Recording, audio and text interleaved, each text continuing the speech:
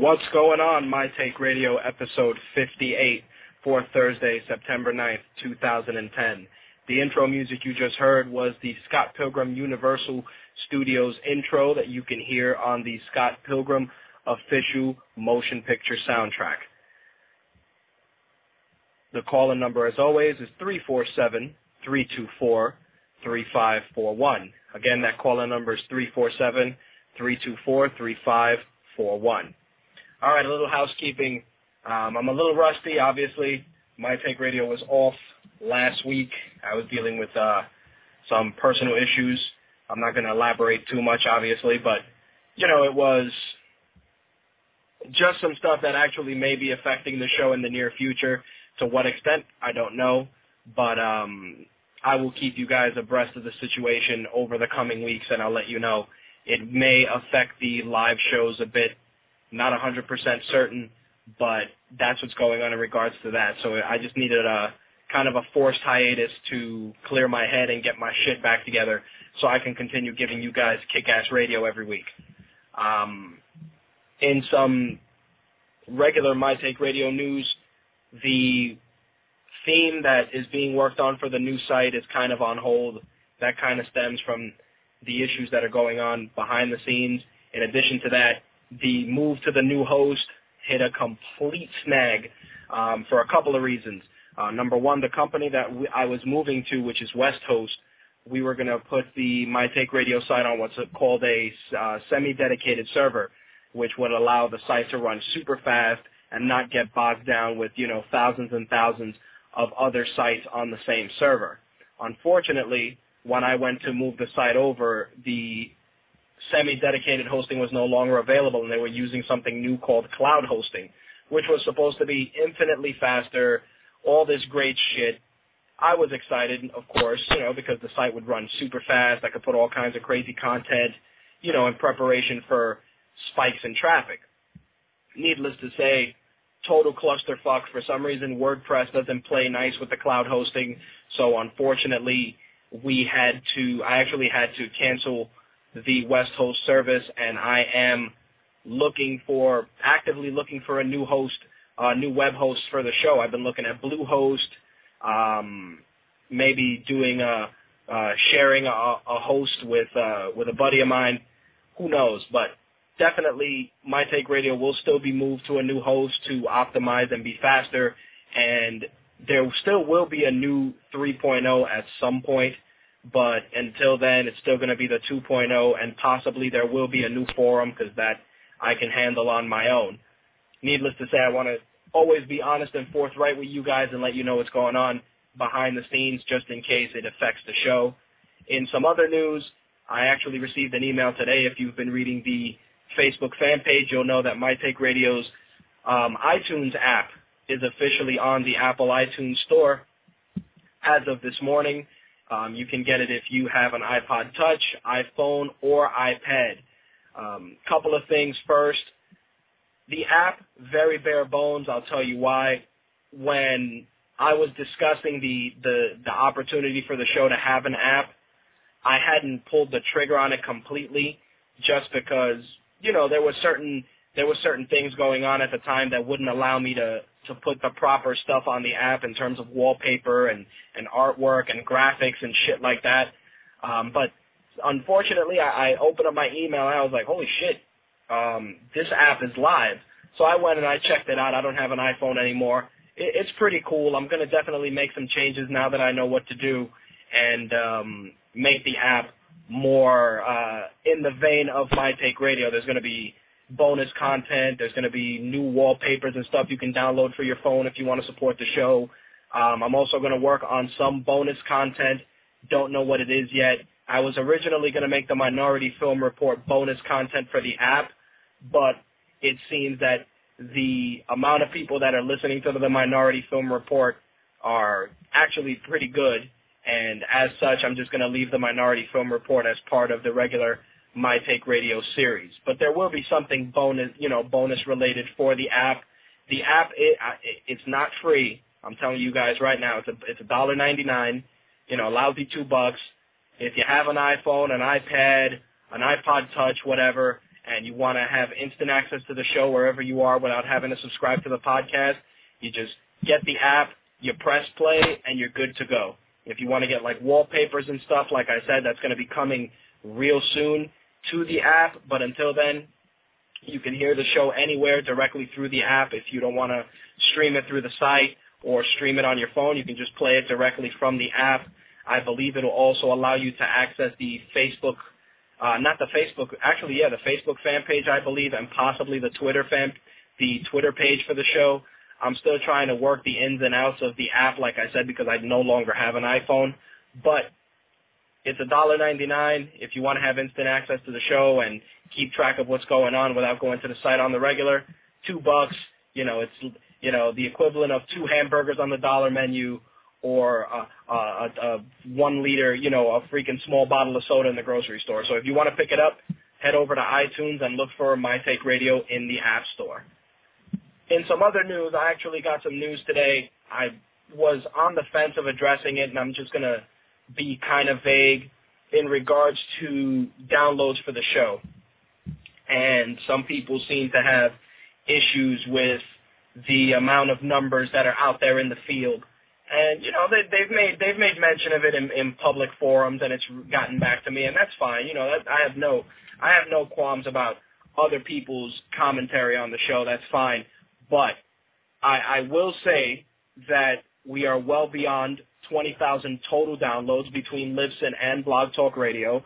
The show is listened to in Hong Kong, England, Australia. It's expanded to a global level, and I'm very excited for that. So for those of you that are listening in other countries and are familiar with the English language, excluding the UK, of course, by all means, feel free to send me an email. Let me know where you are, what you think of the show. I would definitely welcome input from our international listeners. For that, they can email mtrhost@gmail.com. Needless to say, the show is growing. There's a couple of things in the pipe that I will be announcing in a couple of weeks. I will say we have one guest that I'm hoping I land that you guys are definitely going to enjoy, especially if you're fans especially for the comic fans and for comic movie fans. You guys are going to really appreciate this guest if it all gets finalized, and hopefully it'll be put together right before Comic-Con, which, of course, we will be covering October 8th, 9th, and 10th. Of course, the donation button is on mytakeradio.com. Again, it's there. You guys know what the deal is. I'm not going to go and, beat the shit out of it, but I will, on a totally separate donation note, talk about the cancer walk that my fiance is doing for Making Strides Against Cancer. I want to take the opportunity and thank some of the people that have already submitted donations. I want to thank Bronx, Wolf, Dark Helmet, and Slick for their donations to do their part to help stomp out breast cancer. It's like I said, it's a cause that's very near and dear to me, and I appreciate those guys for taking the opportunity and digging in their wallets and helping out my fiance as she walks for this really worthy cause, which, like I said, is very close to me. With that said, I'm not going to beat up the gloom and doom of the cancer walk, because you guys know the deal. If you guys want to donate, I will post a link on the fan page later on this evening or tomorrow afternoon. If you want to click it and donate, not a problem. You can do it. If you don't, it's all the same. No harm, no foul. All right. New posts. There are tons of new posts on mytakeradio.com. There's tons of reviews. Slick's review on Machete is fantastic. Yes, I'm Hispanic. Yes, I say it that way. For those of you that aren't and say it Machete, you guys know the deal. And I actually want to address that as well. You guys can check out his kick-ass review on mytakeradio.com. My fiance put up a little bit of a breakdown for the upcoming season of Smallville. You guys can check that out as well. I'm also working on a review for the Expendables.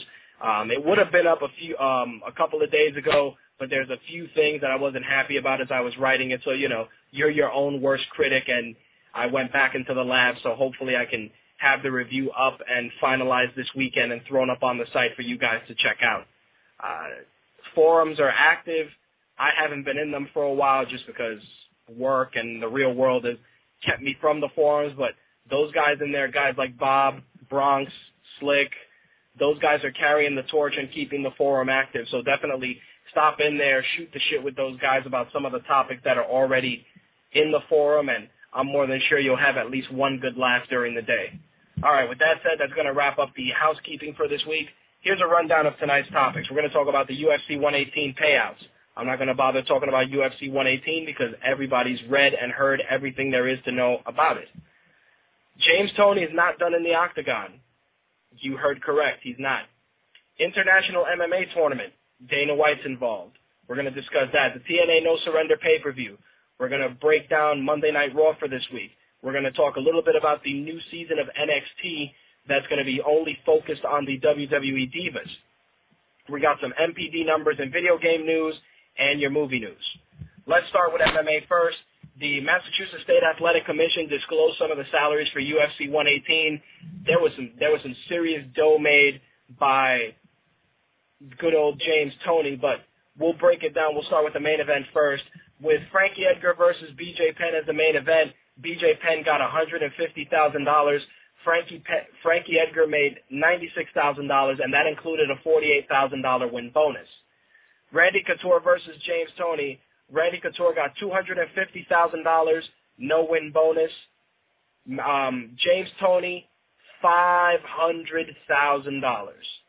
So James Toney made a nice chunk of change for getting choked out in the Octagon in less than a few minutes. Damian Maia, $68,000 with a $34,000 win bonus. Mario Miranda, whom he defeated, made $8,000. Gray Maynard took home $46,000. That included a $23,000 win bonus. Kenny Florian made $65,000. Nate Diaz got $60,000, including a $30,000 win bonus. Marcus Davis, who lost that fight, got $31,000. Joe Lazon made $24,000, $12,000 win bonus. Gabe Rudiger got $8,000. Definitely a lot of dough was given out. So I'm really, in a way, a little bit bummed at the fact that James Toney got $500,000 for getting choked out by a legend of the sport who made $250,000. For me, it's a bit of a hard pill to swallow to see that, just because you'd have thought that Randy Couture would have made at least $400,000 and James Toney would have made $250,000. But the fact that Toney made more money than Couture is a little fucking sketchy, at least for me.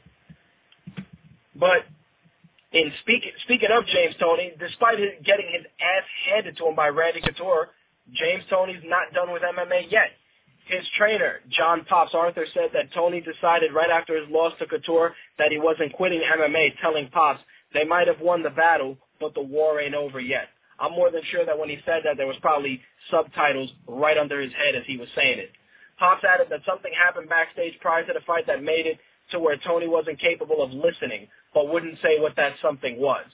The fuck happened? Did his eardrum pop? Did somebody fucking throw fucking Vaseline in his ears? Like, what could have happened prior to the fight that didn't allow him to listen? And not for nothing, what are you going to yell? Look out, he's going for the leg. Look out, he's choking you out. Look out, he's punching you in the face. Get the fuck out of here.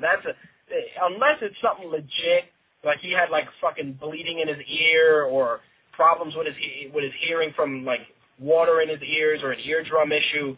Get the fuck out of here with that, man.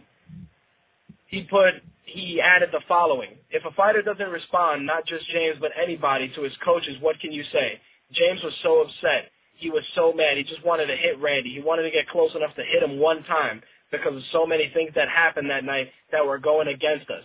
There were some things that happened that he wasn't happy with. It's personal. It drove him to a whole different level. I said, whatever you do, don't stand in front of the kid because the kid's going to try and take you down, Arthur recalls. He's going to take that lead leg, and that's exactly what he did. I told him he's got to move. You've got to get out of there and use your boxing skills. He had those damn cufflinks on his feet, those damn things that keep you from sliding, and that's another bad thing. He gave Couture something to grab onto. Pops also said that Toney tried to get some time with UFC head Dana White prior to the pro-show press conference but was unable to. White said after the show that he wouldn't be putting Toney in the Octagon again, so Toney may have to go elsewhere. in his last statement, he said, well, then Dana needs to send some release papers. If we don't plan on fighting in the UFC, send me the release paper and we'll take it to the next level. I know the UFC is the #1 promotion in mixed martial arts, but if Dana voiced that we don't fight for him anymore, send me the release papers. I don't have any problem with that. Once that happens, then I'll start working on stuff. But right now, we're focused on him defending his IBA heavyweight championship. First off, let me take myself out of being an MMA fan and just telling it like it is. James Toney had 9 months of preparation. 9. Don't get me wrong. You could learn a lot in 9 months. Yes. If it's your first rodeo, you can learn a decent amount. Absolutely. Can you learn takedown defense in 9 months? Probably. Did James Toney sleep on Randy Couture? He may have.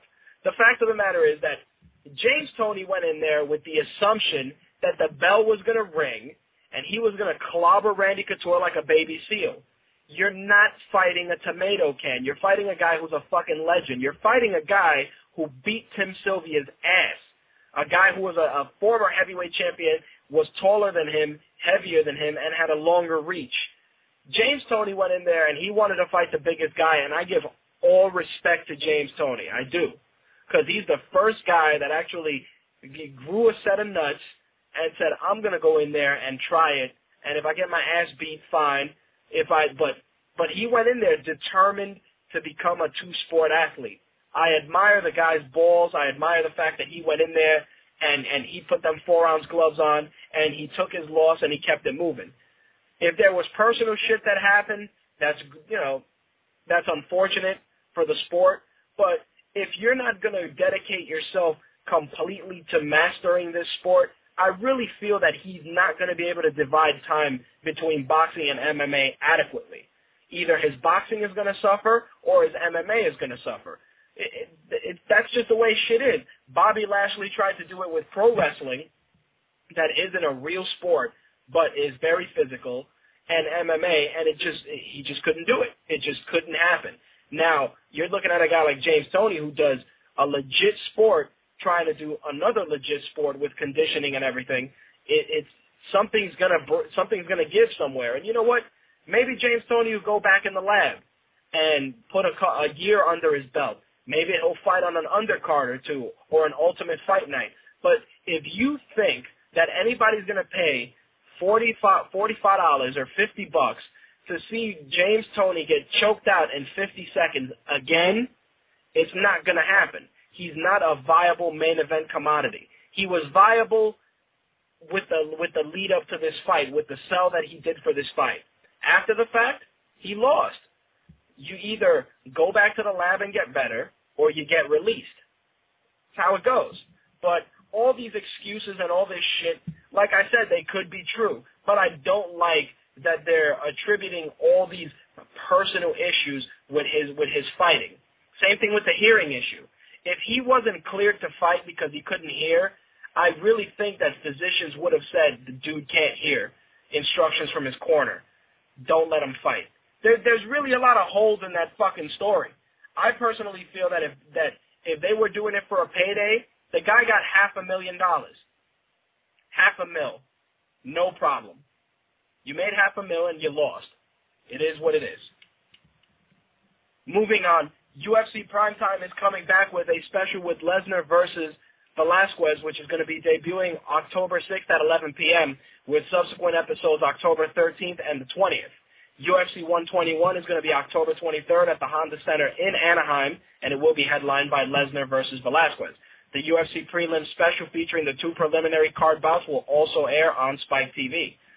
A lot of people are a little bit shocked that this particular special is going to happen because Lesnar, when he fought Carwin, declined to participate in a primetime special.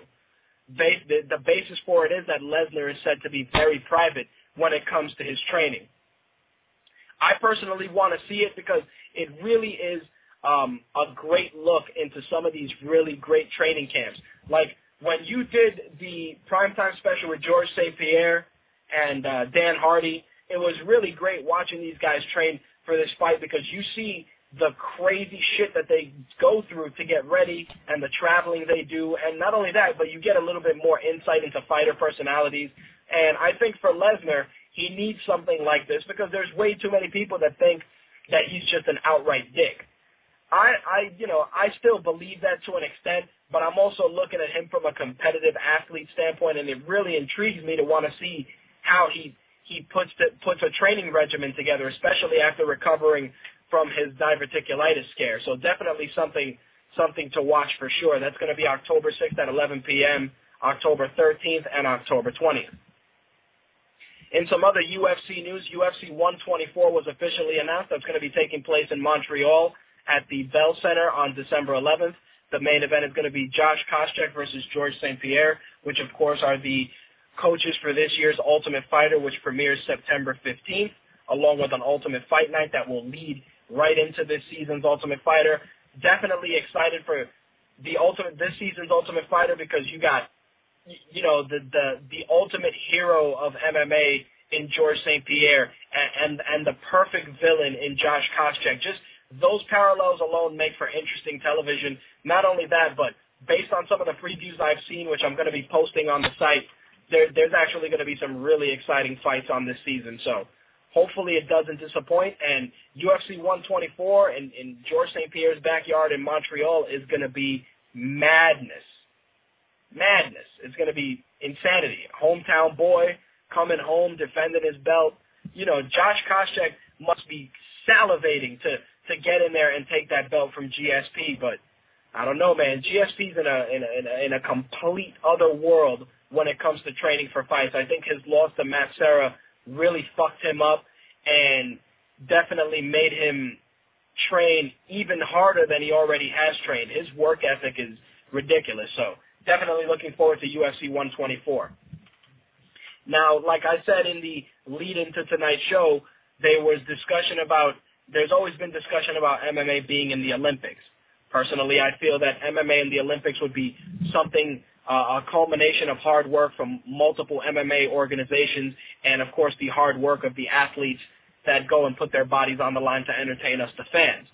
But not only that, a lot of the individual sports that comprise MMA are already Olympic sports. Unfortunately, the odds of that happening anytime in the near future, very slim. But that hasn't stopped Dana White from working on something totally different. Dana White said that he's planning to launch an international tournament for MMA. He went on to state the following. What we're starting to do now is we're working on ways to get the Ultimate Fighter in other countries. We're going to start getting the Ultimate Fighter into each of these different countries and try to figure out how and when we do the finales. The finale could be all of the countries coming together and everybody fights. Canada, the Middle East, and China already seem like frontrunners for their own versions of the Ultimate Fighter.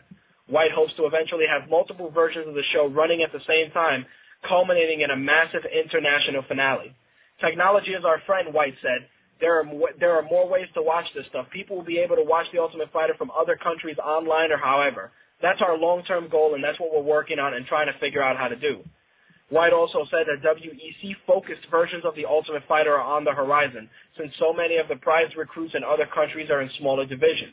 As we continue to do more fights and continue to travel around, we need more weight divisions. So we're going to be adding weight divisions and getting those lighter weights in there in the WEC. And despite all the expansion, White doesn't seem too concerned about growing too fast. He says it's scary how many fights we're going to do. We just did 4 fights last month. As this thing continues to open up to different places, and as long as we can keep putting on great cards, we're just going to keep popping out fights left and right. People always ask, are you oversaturating? There are too many football. Are there too many football games on? Are there too many baseball games on? As long as we're putting on great fights, we're going to keep doing it. You know what? I think that this is great just because it opens up so many countries to MMA and just to see so many other MMA practitioners out there that are probably great in their own right be showcased on a world stage is really fantastic. I think that seeing it come together, just imagine Ultimate Fighter shows in different countries, either simulcast on Spike or able to be watched online, and then the finale is done in the U.S. or in one host country, and it's just a fucking free-for-all of countries trying to be the ultimate fighter, trying to have the supreme athlete from their country be represented in the UFC. I think that's an awesome concept. And you know what? If we can't get MMA in the Olympics, that would be worth watching for sure. So definitely props to Dana White for thinking outside of the box. I got to say it, and I've said it countless other times off air. Dana White knows his shit when it comes to growing business. He's the Vince McMahon of MMA to an extent.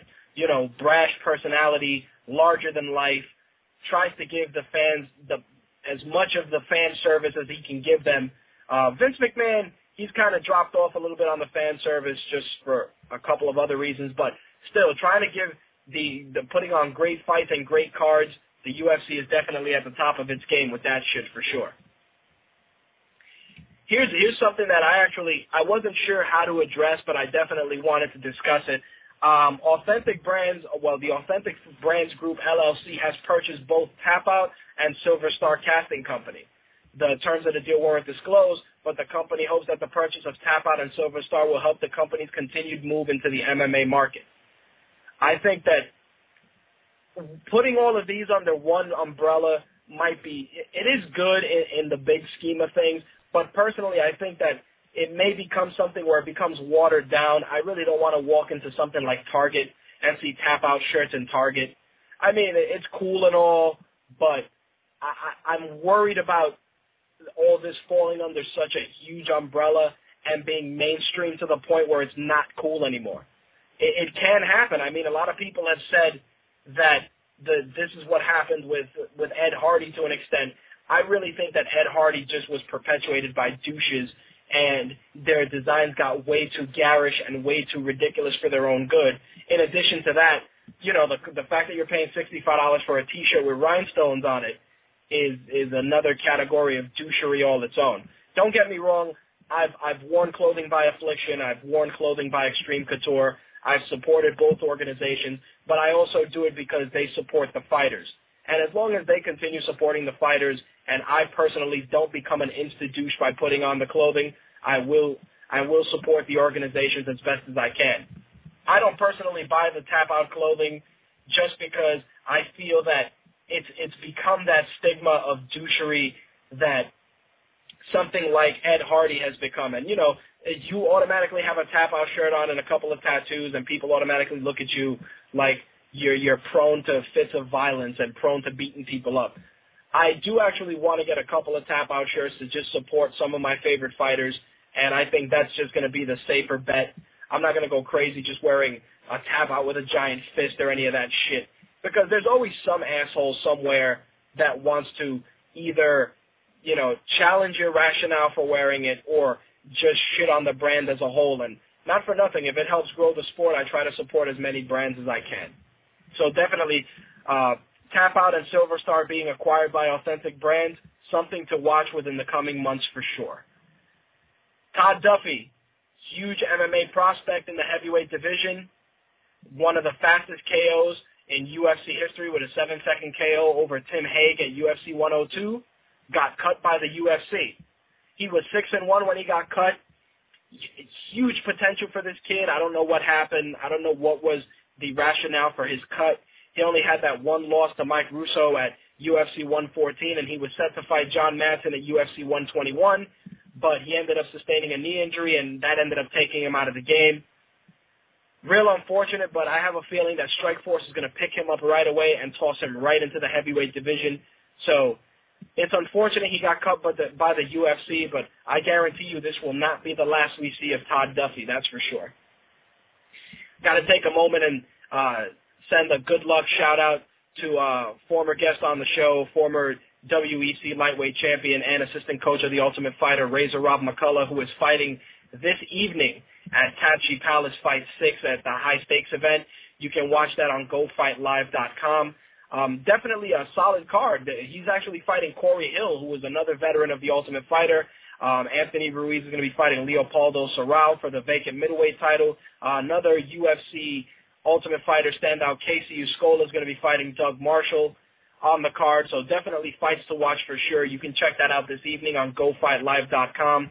If you're on Twitter and you're following My Take Radio, take a quick minute, check out @RazorRob, send him a good luck shout-out. Razor Rob was an awesome guest, great friend of the show, just a really cool, laid-back dude, and I'm definitely wishing him the best of luck, and I hope to see him in the UFC soon, for sure. UFC 122 and the last bit of MMA news is starting to come together really nicely. That's going to be on November 13th in Germany, and it's going to air free on Spike TV. The main event for that card is going to be a middleweight clash between Vitor Belfort and Yushin Okami. The winner of that bout is expected to get a middleweight title shot against the winner of Anderson versus Chael 2. Definitely a solid card. Here's some other rumored matches for that card. Krzysztof Szynski is going to be fighting Goran Reljic. Jorge Rivera is going to be fighting Alessio Sakara. These are all rumored so far. Amir Sadala's on there. Jason Brills is going to be fighting Vladimir Matushenko. Seth Petrozelli's on that card. Kyle Noak. Definitely a great card, and the best part of it all, it's free. UFC 122 is going to be November 13th from Germany, from the Koenig Pilsner Arena in Oberhausen, Germany. And that's going to be same-day delay, November 13th. I'm going to take a quick commercial break. When I get back, we're going to talk some wrestling right after this.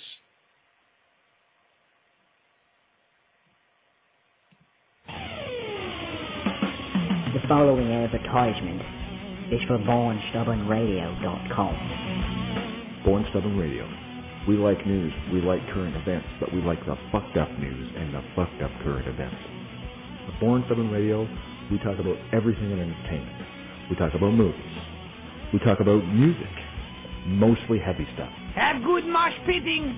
And because we're big fucking nerds, we talk about video games. We're big fucking nerds. We love video games. Fuck's sake, man!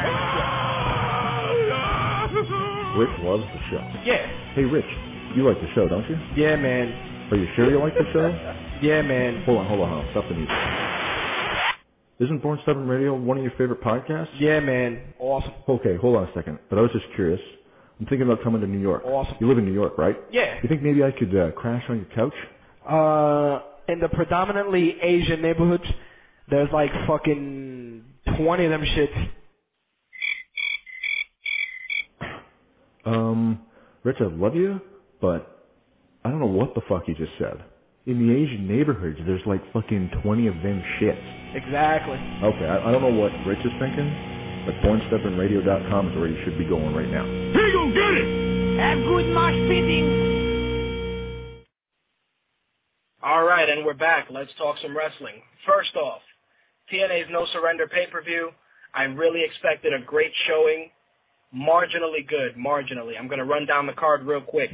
TNA Tag Team title match. It was supposed to be the Motor City Machine Guns against London Brawling, which was unfortunately postponed. I don't know what happened with London Brawling in regards to them making it to the show or something that happened involving those guys, but they ended up being replaced by Generation Me. Solid match, definitely from start to finish. The Motor City Machine Gun retained with via pinfall with the neckbreaker frog splash combo, which they call the Skull and Bones, allegedly, at which point they did the Generation Me heel turn, where they attacked the Motor City Machine Guns. I am definitely going to be watching this feud closely because Generation Me, they have real shades of brilliance in them, a little bit of the Hardy Boys, a little bit of the Rockers, even a little bit of Edge and Christian, so I think maybe a heel turn might be what these guys needed, just because their gimmick is kind of bland, you know, the baby face, yeah, we're coming out here, we're going to entertain the fans, yeah, and, you know, and shit like that. I don't really know if that's what's fitting for them. Maybe the heel turn might be what they need, especially if it allows them to develop their characters a little more. So I'm definitely going to be watching this feud. Not only that, but the potential for great matches from those two teams, definitely up to scale for sure. The X Division title match with Doug Williams and Sabu was a definite clusterfuck. Douglas Williams ended up cracking Sabu with the belt. A definite mix of styles that just didn't play out well. You know, you have the chain wrestling style of Doug Williams, then you got the crazy, homicidal, suicidal, genocidal, hardcore style of Sabu. It just didn't work. It was weird. It was such a mishmash of styles, and there were a couple of botched moves on Sabu's part. I mean, Sabu's a guy that his matches are usually just, I don't want to say they're throwaway matches because I'm a fan of his, and his matches are usually fucking nuts, But just against like a technician like Doug Williams, not his best efforts. I think if you would have had like Sabu versus Abyss or something of that nature with like, a 7 Stages of Hell match or something like that, it would have been a fantastic match. But chain wrestling against Doug Williams, Velvet Sky and Madison Rayne were the knockouts portion of the card. Velvet Sky ended up winning with the jumping DDT that she uses. Match was okay. I mean, Velvet Sky, the beautiful people, great eye candy for TNA, Madison Rayne, but I think that there's just matches where there's hair pulling and a lot of screaming, while it is fun to watch, not good if you're really trying to watch, like, legit wrestling.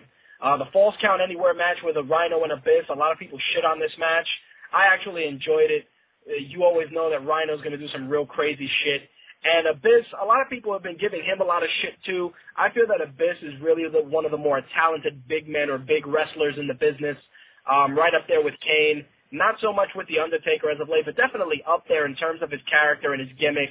I really don't like how they jump back and forth between him being borderline handicapped or mentally retarded and then putting him into, like, psychopath with nails in a fucking 2x4 mode. You got to really pick your character. I mean, they did that with Kane, and the same thing, the fans just, they don't appreciate it the same way. Like, you either got to make him a psychopathic good guy, a psychopathic bad guy, or a tweener. Like, you can't even make him a full-fledged good guy because he looks like he's a bad dude. So I think that what they're doing with his character and the whole them and 10-10-10, definitely something to watch for sure. I think Abyss really doesn't get a lot of credit for the work he puts in some of these matches. Man, I've seen him dropped on tacks, dropped on glass, barbed wire. The guy's all cut up and shit, tons of blade jobs, really, really stiff chair shots to the head. Abyss is good at his job, man. Definitely props to him. The tag match with Sting and Kevin Nash against Jeff Jarrett and Samoa Joe, at least to me, sucked. One reason was just because, again, just a clash of styles that just didn't gel right. Samoa Joe and Jeff Jarrett ended up winning. Samoa Joe got the Coquina clutch on Sting. Okay match. Definitely one of the weaker matches on the card. The I Quit match with AJ and Tommy Dreamer, definitely highlight of the night. Great match from start to finish.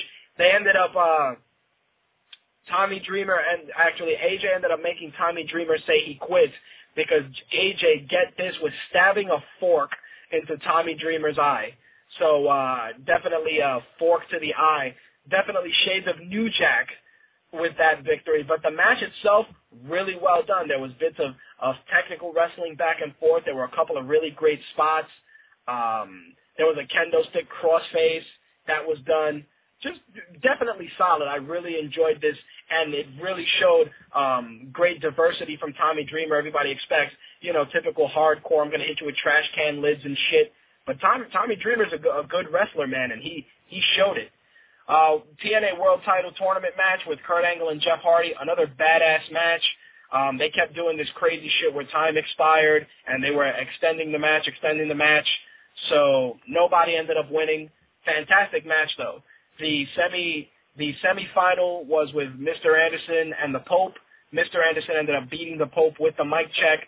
Definitely not one of their better matches, considering the matches that they've had together have been numerous already.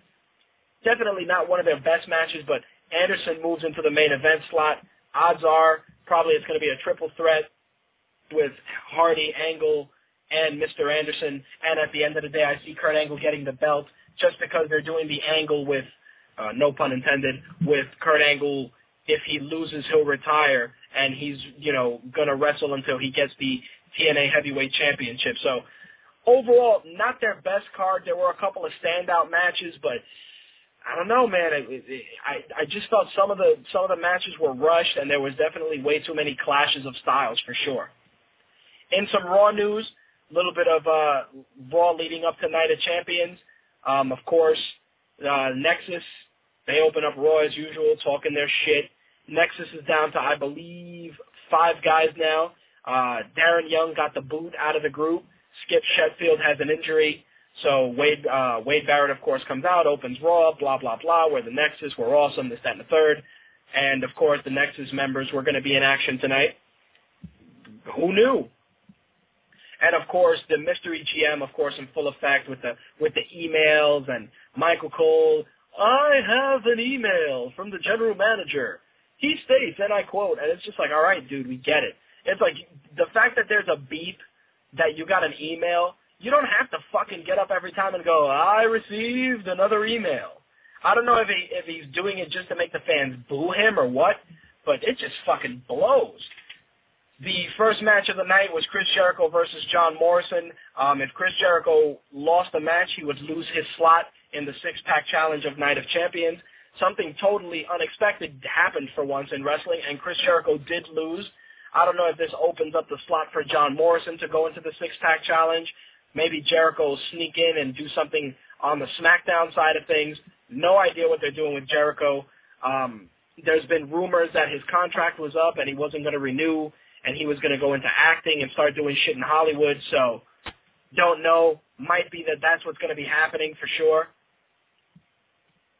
I mean, with Chris Jericho, even if he's not in the main event, he's entertaining enough and he can carry a match with anybody that he may find a way to sneak into the Night of Champions card, or like I said, he may not renew his contract, and that'll be his out. The Divas Championship match was Melina and Alicia Fox. Melina, good wrestler. I'm not saying great. I'm not saying technically adept, but good. But whenever she wrestles Alicia Fox, it just looks like shit. I don't know if it's because Alicia Fox is still learning, or because the wrestling is just really, really basic. No idea, but definitely not one of their better matches for sure. John Cena ended up fighting one of the Nexus members. It was Justin Gabriel. John Cena ended up winning with a top rope FU. The whole big deal about it was that Justin Gabriel had been hitting John Cena with the 450 splash on numerous occasions, so he kind of thought he had John Cena's number. Of course, John Cena, being the Hulk Hogan of the modern-day generation, wasn't going to lose to a lowly member of the Nexus, leading to a pay-per-view. No! Why would he? Nonetheless, the match was pretty good. It made Justin Gabriel look a lot better than he's looked in previous matches. He actually looked like he belonged. A lot of times he's wrestled, and it just looked really awkward, I think because he was still a bit tentative. But the showcase was truly on him as an individual and not as much as a member of the Nexus. So I really appreciated that they put the time together and let him, expand from just the typical John Cena ass-whooping for sure. Definitely impressive. The Miz, nice little skit with The Miz unveiling that he's on the cover of WWE Magazine. I'm telling you right now, the Miz push is in full effect.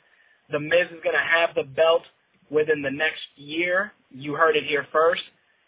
Just because he's developed so much as a character that it's become totally different than the days of being together with Miz and when they were Miz and Morrison, when he was the tag team with John Morrison, and all his real world shit and the chick magnet. All that shit is just brushed aside for this current incarnation of the Miz that has a good catchphrase. He's improved greatly on the microphone, and the people just hate his fucking guts. He's really one of those guys that screams, "I'm supposed to be a bad guy." Period. It's weird, but he definitely is coming into his own, and his career is going to be a career that if he stays injury-free, it's going to be a very long and illustrious career for The Miz. They're already building up his feud with Daniel Bryan, which, again, in something which I rarely do, WWE seems to be doing it right. They've expanded the feud from NXT all the way through the pay-per-view, still active on Raw. Daniel Bryan, of course, will be wrestling The Miz for the U.S. Championship at Night of Champions. They might do one of two things, either keep the belt on The Miz and have him cash in the Money in the Bank and lose, or give the belt to Bryan just so that they can focus on pushing The Miz into the main event. He cashes it in, and he wins. Who knows, but definitely the segment between Bryan and The Miz, fantastic. Like, you can see that the chemistry was there, which is always good, and that's one of the things that sells a lot of wrestling storylines. Just the chemistry in and of itself speaks volumes, even before they wrestle. Happened with The Rock and Stone Cold Steve Austin, The Rock and Triple H, Hogan and The Rock, Hogan and Macho Man, Stone Cold Steve Austin and Bret Hart. their promos sold you on the match, and then the match delivered. It's just the way it works. Another pointless fucking match between Edge and the Great Khali, just fucking ridiculous. Ugh. I don't know if it was because the Great Khali may have gotten injured or something, but definitely a totally awkward match for sure. The main event at the end of the night was Wade Barrett fighting against Randy Orton. Darren Young came out, Chaco Cena, and interfered in the match. Wade Barrett ended up losing, eating an RKO from Randy Orton. Decent match, didn't do any favors for Wade Barrett in showing his wrestling ability. Randy Orton will always be Randy Orton, where, as soon as that RKO hits, the crowd goes fucking apeshit, especially since he's, Stone Cold Randy Orton now, with the fucking crazy RKO out of nowhere and, bipolar schizophrenic tendencies. No problem with that. They ended it up with a face-off between Cena and Orton, and next week is the Raw Roulette Wheel. Oh, joy. Not only that, but it's the return of the guest host with Chad Ochocinco, a.k.a. Chad Johnson, as the host for Raw this week. Overall, definitely a decent Raw, not a totally shitty Raw, but in some other wrestling news that I want to run through real quick, the guest hosting thing has kind of taken a back burner, and in some instances, it's been a total clusterfuck. Former Raw guest host and Going the Distance star Justin Long actually was interviewed recently, and he said that it was really an awkward appearance for Monday Night Raw for him. I'm just going to read some of his statements. When he was interviewed by Metro World News, they asked him about his time on WWE Raw. He said the following: "In no way am I being self-deprecating when I say that this was a disaster. It was just not the audience to be promoting a movie like what that was. We were so out of place, it was just awkward. They're all fired up to see guys pummeling each other, not to see three nerdy comedy guys do some bits. They played the trailer for this crowd, and it just silenced them, and not in a good way." When asked how they tried to make the most of a bad situation, he said, "You just commit to it as best as you can. We were in Los Angeles at the Staples Center, and the only time we really had the audience on our side was when we were praising the Lakers. And before that, I think the majority of them were contemplating throwing things at us. There were a few homophobic remarks. I don't generalize it. I just know that some wrestling fans, we're not meant for that sort of an audience." See, that's the thing with the Raw guest hosts. I don't know where they come up with these fucking crazy ideas that they could just go and put, Phyllis Diller is hosting Monday Night Raw, or fucking Charo is hosting Monday Night Raw, or Betty White hosting Monday Night Raw would be funny because she's funny. People like her. And I'm more than sure that she can make any fucking segment amusing. Certain, like Justin Long and those guys, you're the fucking Mac guy. You're promoting a romantic comedy on a wrestling show. Like, who came up with the idea of, oh yeah, Justin Long can come on and promote this show? Are you fucking kidding me? It was ridiculous. Like, I understand that they're trying to diversify and reach out to the quote-unquote PG audience, but think about it. You're putting in a guy from a romantic comedy in a wrestling show. It's destined for fucking failure, especially when it's somebody like Justin Long. Like if you said, I don't know, fucking Ricky Gervais, funny motherfucker, he might do well just because he can just rip apart the crowd. If you told me Louis C.K. was hosting Raw, I'd say to myself, this can go really good or really bad, just because Louis C.K. is a great comedian, but the audience may not be ready to embrace that, and he can't resort to his typical, I jerk off on my cat's face humor. That's not going to work. So I think that the Raw writers really have to sit down and really evaluate who they want doing these guest hosting things. I don't really hate the prospect of it. It beats the fucking laptop general manager fucking thing. But I don't like when they just bring in these random fucking people that have no fucking remote connection to wrestling. When they had the Cats of the A-Team on and they had Rampage out there and he interacted with the wrestlers and shit, that was cool. Like certain people that they have on, even when they had Bob Barker on, he was funny. He knew how to make it work. I think that with Chad Johnson hosting Raw this week, Chad Johnson he's such an egomaniac and such a crazy dude that I think he's going to do really well. I think he's going to have a little bit of comedy, a little bit of humor. He might even get a little bit physical depending on what the NFL tells him he can and can't do, but when the fuck has he ever listened to them? So definitely the guest host concept, if it's well thought out and well researched, can be huge. But if it's just fucking, let's get Snooki to host Raw, disaster written all over it. And not for nothing, if they do want to capture the MTV audience, I wouldn't doubt that the Jersey Shore will somehow find its way into Monday Night Raw. No doubt. In some real unfortunate news, Jim the Anvil Neidhart, father of WWE diva Natalya and, of course, one half of the Hart Foundation, was arrested Sunday morning for causing a commotion at a gas station in Florida. He apparently became loud and unruly while pumping gas while also trying to open a pill bottle. When the police arrived, Neidhart argued with them, leading to them patting him down and finding 28 methadone tablets and 95 OxyContin pills on him. Turns out that there were several pill bottles that Neidhart had with him were reported stolen by his neighbors.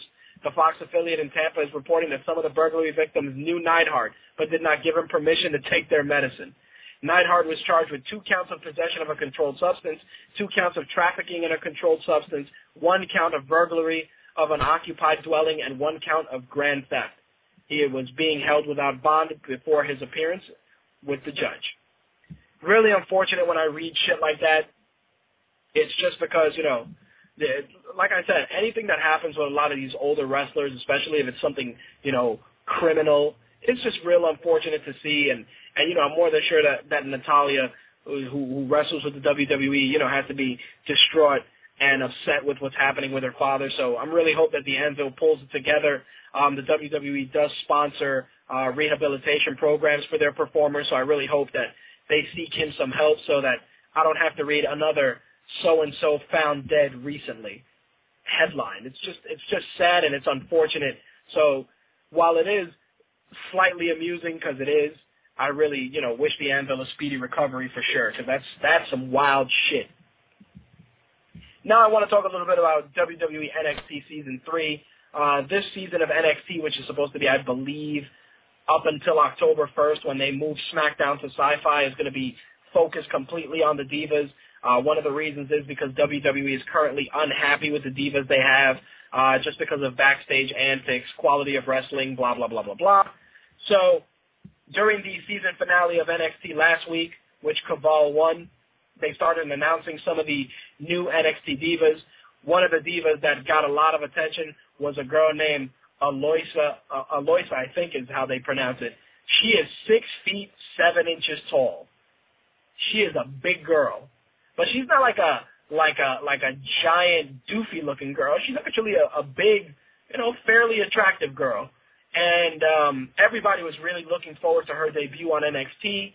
A couple of days before, they ended up saying that Vicky Guerrero, who ended up being her pro, fired her and was going to debut her new NXT rookie during the show. One of the reasons that they say they took her off was, allegedly because her wrestling was still very bare bones and she wasn't really good. But the real reason that everybody's been discussing is the fact that she had some real eyebrow-raising photos out there on the internet. A little girl-on-girl, so a couple of naked pictures, blah, blah, blah, blah, blah.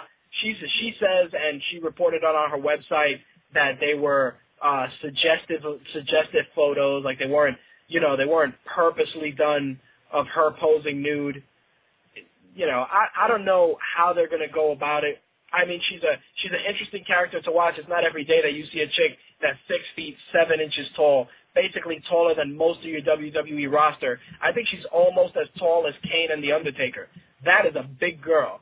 And just seeing her interactions with the NXT Divas was something worth watching.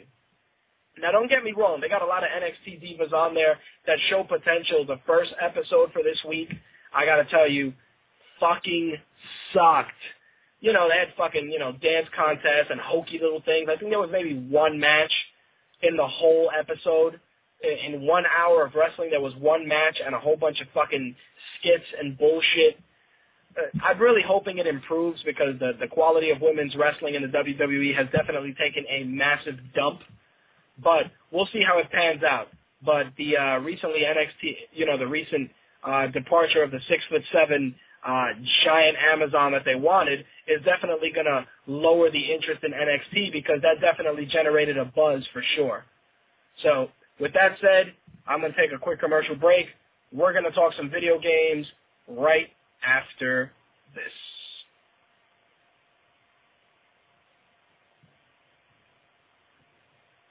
You know those shows where they play video game music and they laugh in like really high voices like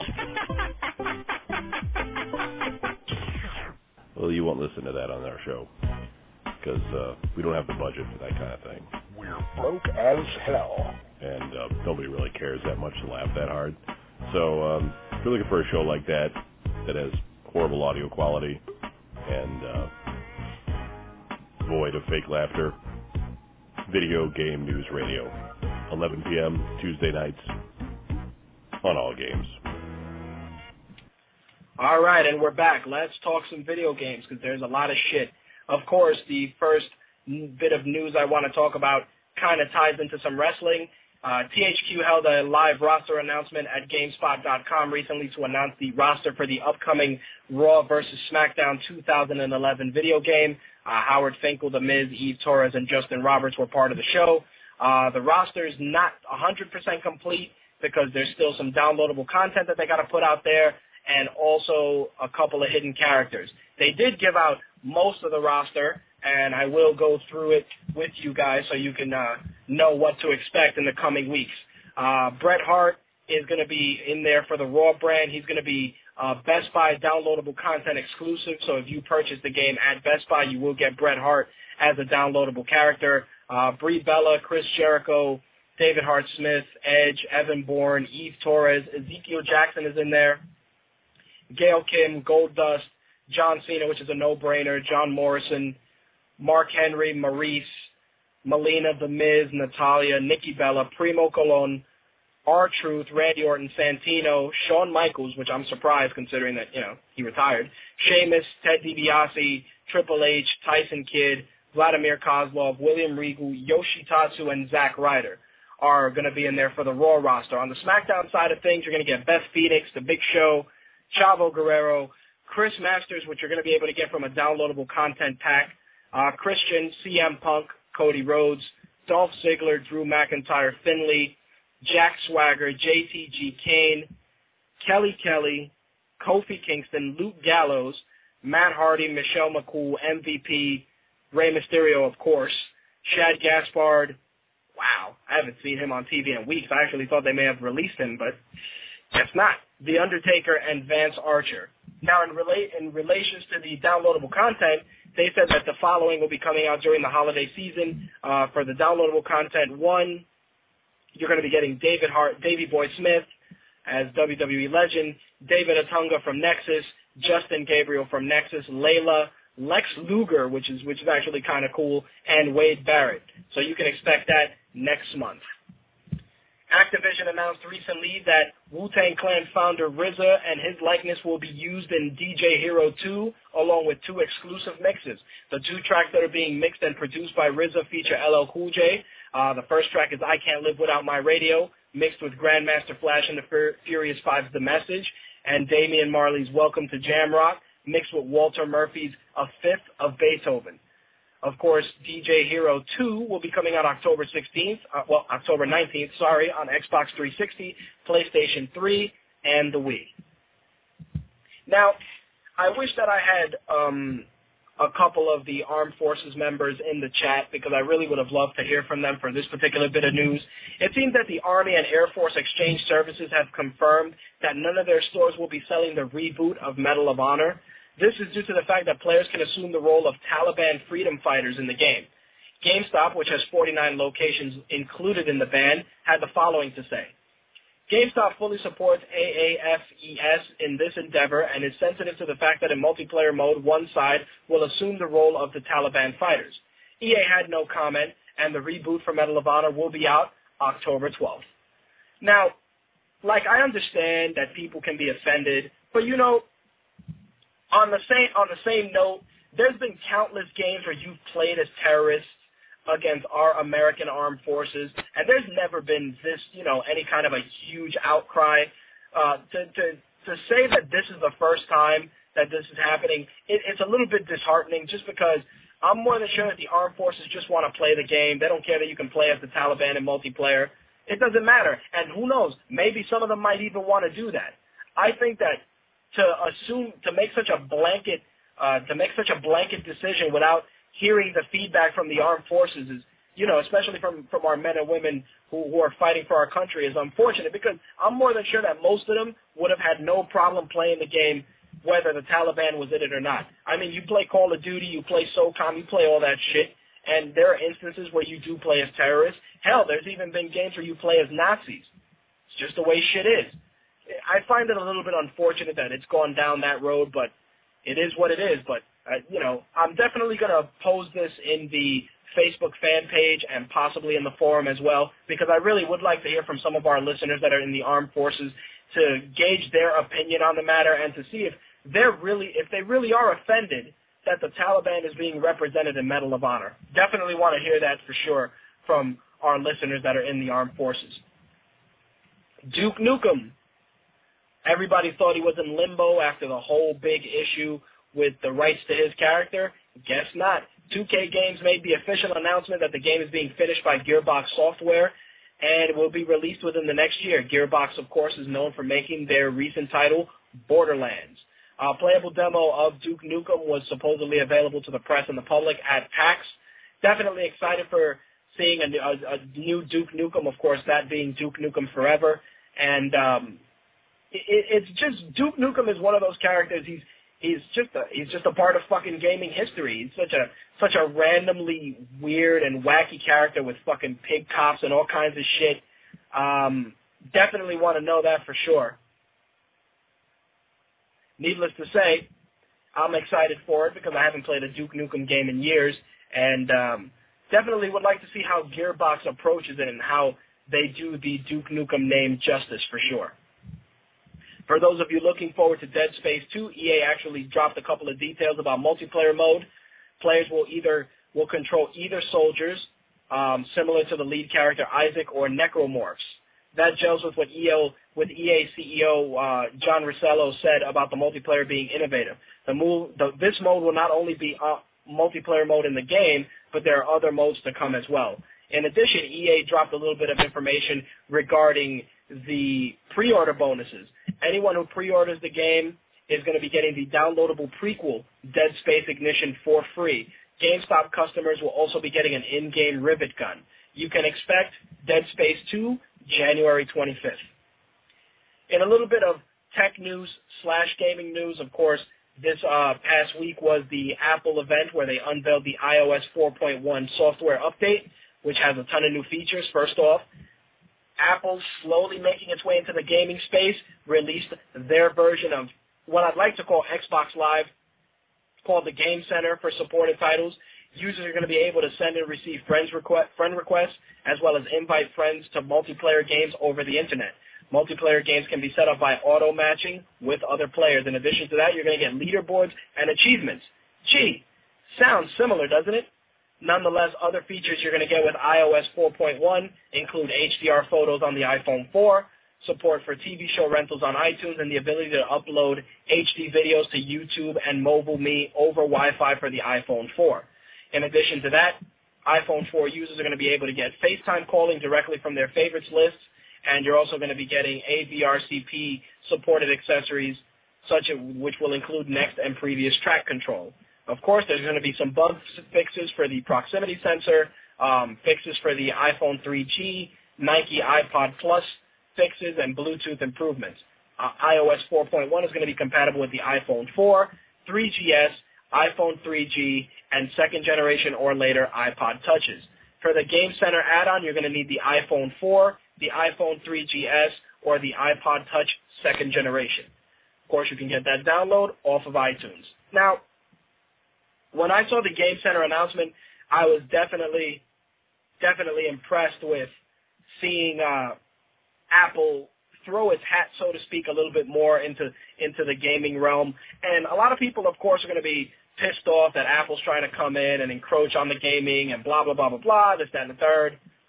But the fact of the matter is that them pushing their way into the gaming space helps because it allows companies like Nintendo and Sony to step their game up and, maybe borrow an idea or two that Apple may have done a really good job with. I really think that the online component, especially for Nintendo, has always been and remains severely weak. I mean, especially for the Wii with player matching and friend codes and all this shit, I've always felt that that's very weak. And the fact that Apple is introducing something so simple as player matching with this new update, and it's expanding it from phones to iPods, is opening up a whole new level of gameplay in terms of just casual gaming. Not only that, but it also opens it for major publishers to actually try their hand at putting a couple of their major titles on the iPhone. I think multiplayer death matches with first-person shooter games are something that would be interesting to see, especially with the iPhone.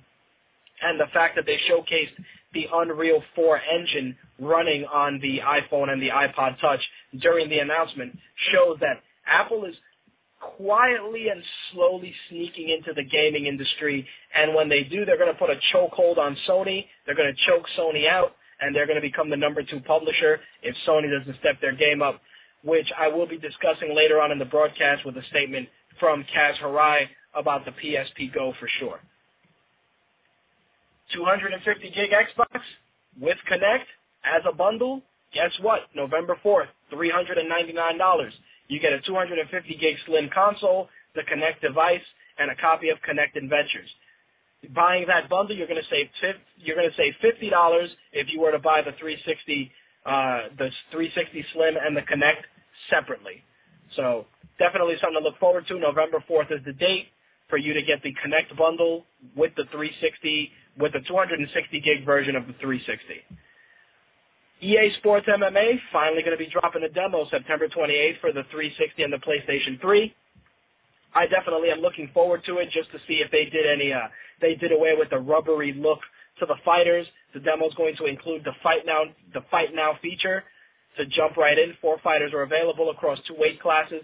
You're going to get Alistair Overeem and Bobby Lashley, and for middleweights you're going to get Jake Shields and Jason Mayhem Miller. How fitting. The demo will also offer 4 different skill levels and the option to learn via MMA 101, which is going to be an interactive tutorial featuring Jake Shields and Mayhem. By sharing the demo with other Xbox Live friends, you can unlock classic Randy Couture as a playable character. So if you do download the demo, definitely recommend it to a couple of friends, and you'll be able to get the classic Randy Couture for sure. Last bit of Kinect news, and I'm actually really intrigued to see this. There was a feature for the Kinect that was announced in 2009 that has been delayed leading up to Kinect's launch. During the debut trailer for the device, Microsoft said that Kinect would be able to scan a real object held in front of it and use it in a game. However, the feature will now be available later on. This was the statement regarding the removal of that feature, or I should say the delay of it. Being able to digitize real-world objects and take them into the virtual world, we saw a little bit of that at E3 last year, but it's not stuff that we have in any of the launch games right now. And I think we're going to see a lot more games start using that as we go forward. Kudos, Tsunoda said. He's the lead Kinect developer. There's no word if developers simply don't want to include this in their launch titles or if Microsoft just hasn't finalized it yet. Either way, look for something like this to be coming down the pipe in a patch real soon. Now, something I definitely wanted to discuss this month, NPD numbers for the month of August. Let's talk hardware first. Xbox 360 was the winner for the month of August, 356,700 units sold. The Nintendo DS, close second, 342,700. The Wii, 244,300 units sold, outselling the PS3, which sold 226,000. Meanwhile, hanging down at the bottom, the PSP sold 79,400 units. So the 360 outsold the Wii by well over 100,000 units. But at this point, Nintendo's just standing pat and just hanging out, knowing that the holiday season is coming, and they're going to be able to move some more units with whatever new IPs they toss out during November, during the later month of October or November.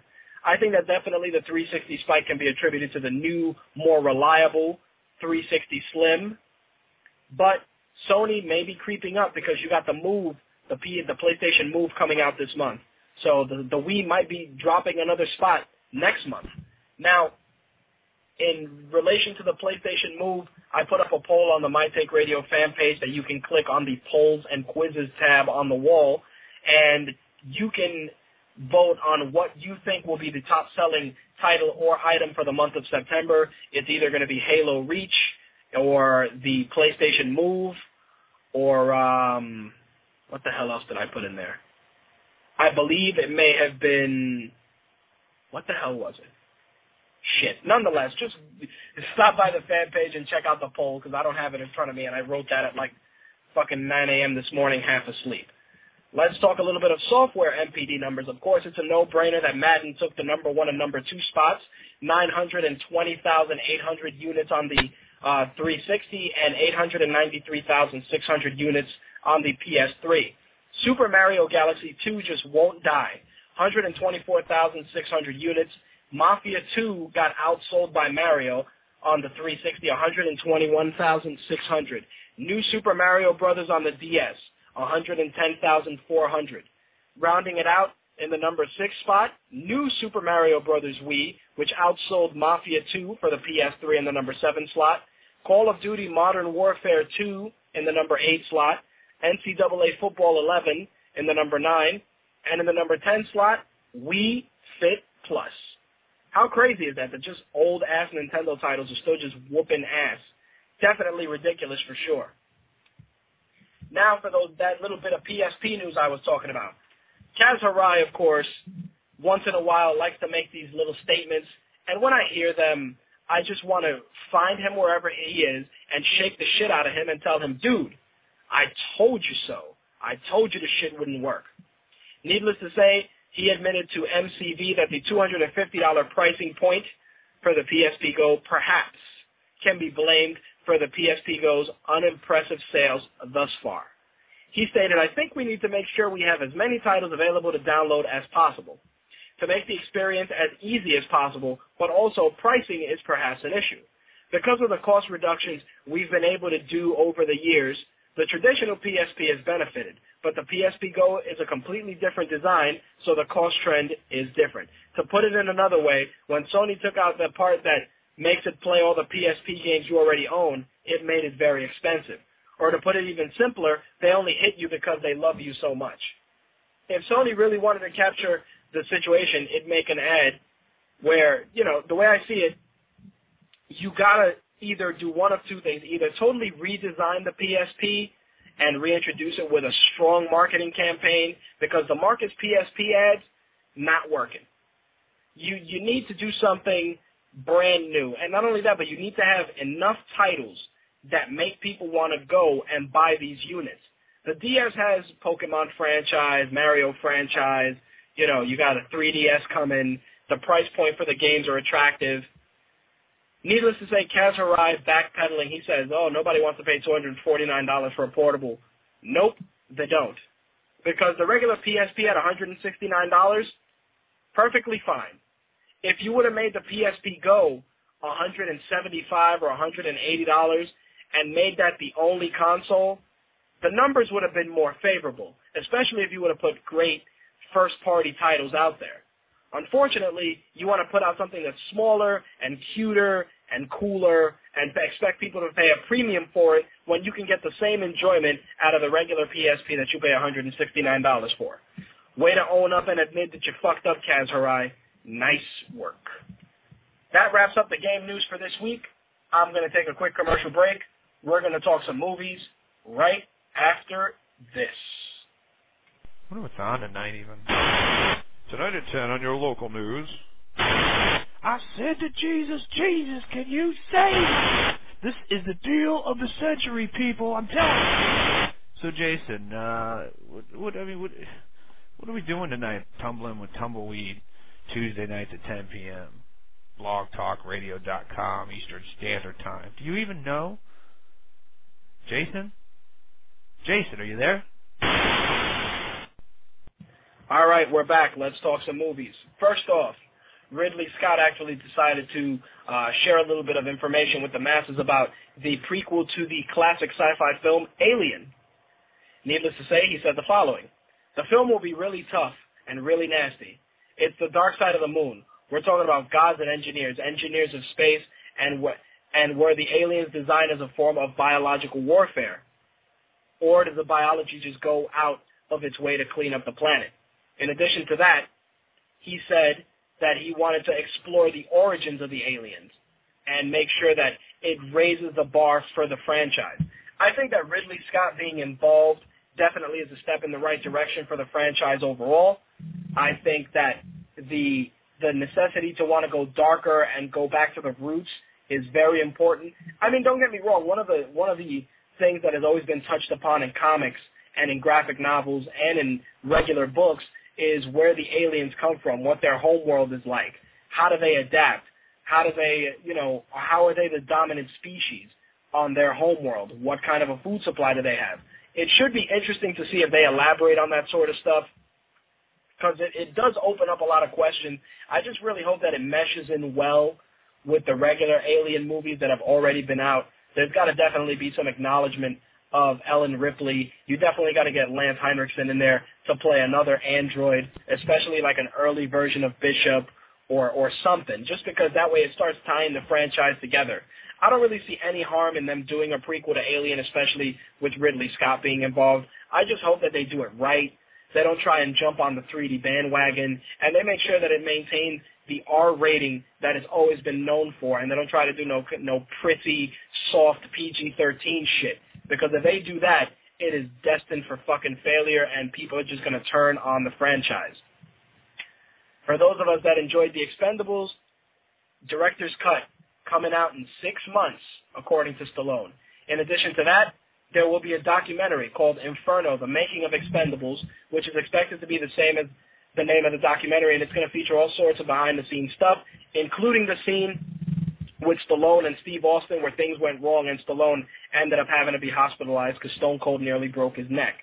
Stallone is currently recording DVD commentary for the movie, and when approached about a sequel, he said, I'm thinking that it would be something more dangerous, and I'd really like Bruce Willis to be involved, and I'd like him to be the supervillain of the movie. Of course, for those of you that saw The Expendables, you know that Bruce Willis was the guy that sent Sylvester Stallone and his crew on the mission that encompassed the plot of The Expendables. I think that wanting to do a sequel was a no-brainer, especially because they didn't pay a lot to make it, and the movie has been successful. I just hope that they don't try and just go over the top with it, and before you know it, it's like Expendables 5 and shit within 3 years. I think that definitely including Bruce Willis in a more major role is definitely a step in the right direction. I think that expanding the Expendables roster would be interesting. Maybe you kill off a guy or two. Maybe one or two guys get captured, and you got to bring in new members to help free some of the older members. Definitely awesome for sure. There could be tons of casting choices that can be done. You can go with, Dolph Lundgren, for instance, and Terry Crews's characters being captured. Right there, boom, you bring in two new characters. I would actually like to see The Rock join the Expendables cast. I think that he has good screen presence. He has a good amount of humor. Not only that, but his dedication to the action genre definitely needs a shot in the arm, and I think his involvement with a project like The Expendables would be badass for sure. Definitely got to acknowledge Slick in there, and he said that Wesley Snipes would be good. Definitely got to agree with that. Wesley Snipes would be interesting for sure. Jackie Chan involvement would be fantastic. I would actually like to go with Tony Jaa just because he has a real interesting dynamic and a really cool fighting style to the whole thing. Definitely interesting for sure. You can even make Tony Jaa an enforcer and have him versus Jet Li. I think people would go fucking crazy for shit like that. It would be badass for sure. Of course, a no-brainer throwing Danny Trejo in there, especially after Machete. It would be cool to see that, but who knows? But I can tell you for sure that The Expendables 2 is going to happen. Now, the What the Fuck news comes early this week with an article, and you can take this completely as a rumor because it's based on something that came out of the National Enquirer. but a couple of main places picked it up, and it's gotten a bit of steam. So take a deep breath, you guys, when I read this to you. You know, feel free to call in and share your take on this particular bit of news. According to the National Enquirer, Eminem, get this, listen carefully, Eminem has told his representatives that he wants to play the role of the Riddler in the next Batman movie. Deep breaths, folks, deep breaths. Eminem, Riddler, Batman flick. I don't know how true it is. It's very speculative. Take it with a grain of salt. But let it sink in. Eminem as the Riddler in the next Batman movie. He's competing against guys that are rumored to be in it, like Johnny Depp or Joseph Gordon-Levitt, are front runners for the role. Eminem would be considered a long shot, but stranger things have happened. And considering that the story's coming out of the fucking National Enquirer, who knows? But here's something very interesting. And you know, work with me for a second. Eminem did a pretty good job in 8 Mile. Don't get me wrong, he was playing himself.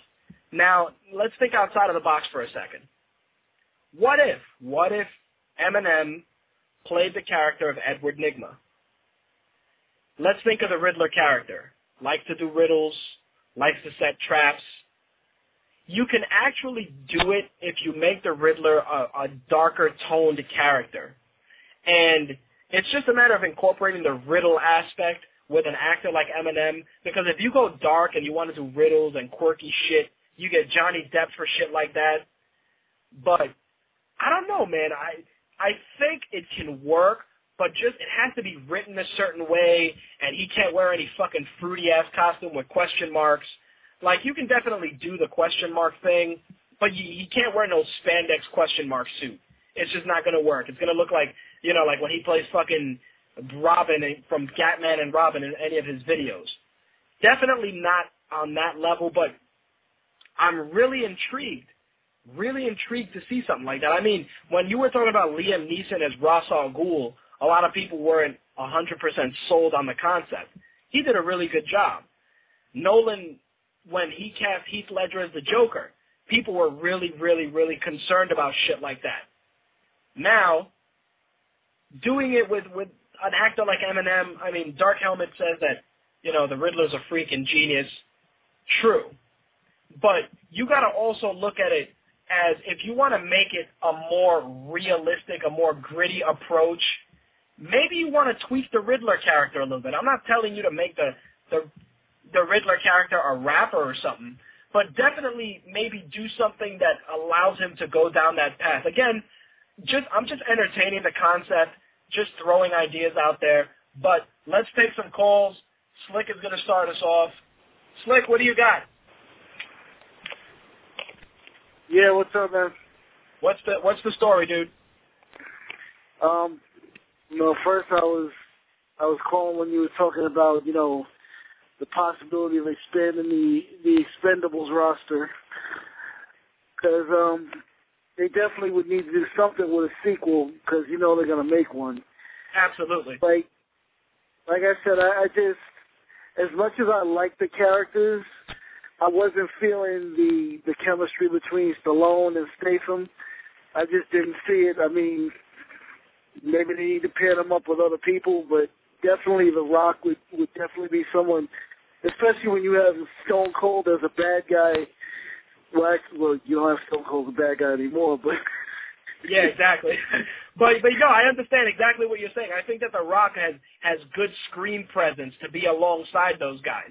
Not only that, but it would be a good fit for him. I think if you take somebody like, I mean, they're already doing it with Fast Five, but you know, you take a Vin Diesel, a Rock, you throw him in there, you know, with you know, a Tony Jaa, Chuck Norris, if you got to get real crazy, like somebody was saying, you know, you can go that route and throw some of those guys in there, and you could definitely do some damage. You know, you throw in Michael Jai White in there, Scott Adkins. You know, you could throw Ray Park in there. there's so many ways you can do it and make a shitload of money, and, you know, especially if you choreograph some really great fights. Dude, a second Expendables movie, I have no problems with that. Yeah, me either. I mean, it's a good summer flick. And actually, since, I mean, even with the cast they had, just about everybody in there was talking shit to everybody else. I think if they had, like, The Rock and Wesley Snipes, that's like, that shit that writes itself right there. Yeah, that would be great. If they're going at it physically and verbally, that's perfect right there. I would definitely have to look at it from when you're casting these guys, you got to look at it like this. You need the one main bad guy, which Eric Roberts did a great job. Then you need his right-hand man, and then a third-tier right-hand man. Now, if you're going to do somebody like Bruce Willis as your bad guy, and Bruce Willis is a shit talker, I would go the extra step, dude, and do Bruce Willis, Michael Clark Duncan as his third, and The Rock as a secondary bad guy. Just a bad guy that talks shit and just cracks jokes. I think it would work, man, and definitely a villainous turn for The Rock. I mean, he kind of leaned in that direction when he did Doom, but I think him as a secondary, as a number 2 bad guy for the Expendables would be fucking badass. It definitely would be something the crowd wouldn't exactly expect, because you hear The Rock, you'd be like, oh, he's one of the Expendables. No, he's one of the bad guys. That's it. I would definitely like to see that. It would definitely be interesting to see that pan out, and above all, again, it's just expanding the scope of some of these actors. I mean, maybe you want to see a little bit more of Mickey Rourke getting his hands dirty this time, you know? Or, like I said, if you want to get crazy, throw Chuck Norris in there. Like, imagine Chuck Norris as, like, the main bad guy. Like, imagine if Bruce Willis is the bad guy, he walks into a room to talk to, you know, the people that he says he's connected to, and his fucking boss is Chuck Norris. I think people would fucking shit themselves. That would definitely work. I mean, Stallone probably needs to listen to a few ideas from fans, because, I mean, looking at the making of the movie, I actually enjoyed watching clips of the making of the movie more than I enjoyed the movie.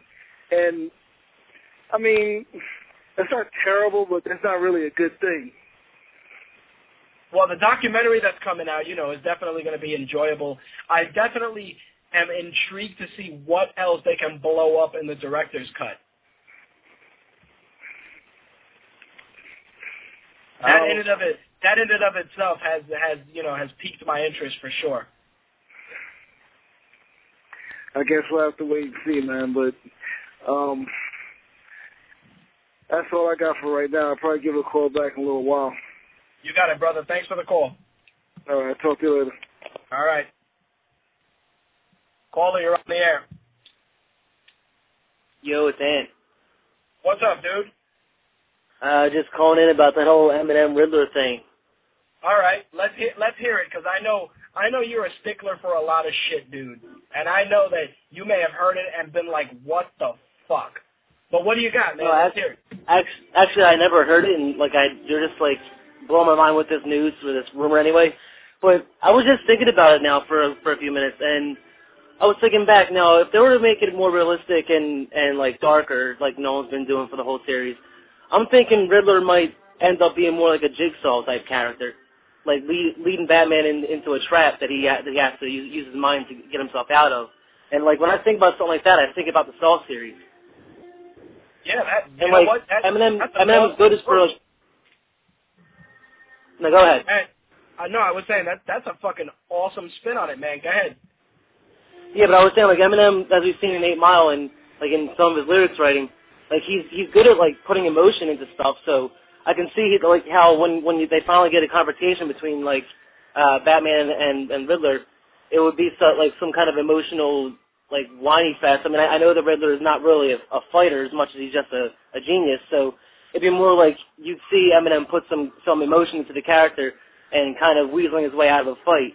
Because I don't see anyone that Eminem could ever play actually fighting Christian Bale in a Batman suit. But I can see him writing lyrics and turn those lyrics into riddles. Yep, that's exactly it. Because, you know, if you want to incorporate something more modern, we all know a friend or two that want to be rappers. And, you know, that we all know a friend or two who, when they write their rap, they really have like a dark, you know, methodical type of vibe to them. And I think that if you go that route, especially when you want to go into what's been happening in the newer Batman movies where, you know, you got the slums in Gotham City and stuff like that, if you were to go in that direction and, you know, go into, like, you know, the real criminal areas and this one guy, you know, he outshines everybody else and something traumatic happens and it makes him fucking nuts, and you do that, like you said, and you go like the Jigsaw route where, you know, people are being put in these predicaments and these riddles that Batman has to solve are the only way to free them from dying, you know, and crazy shit like that, I think it would really work.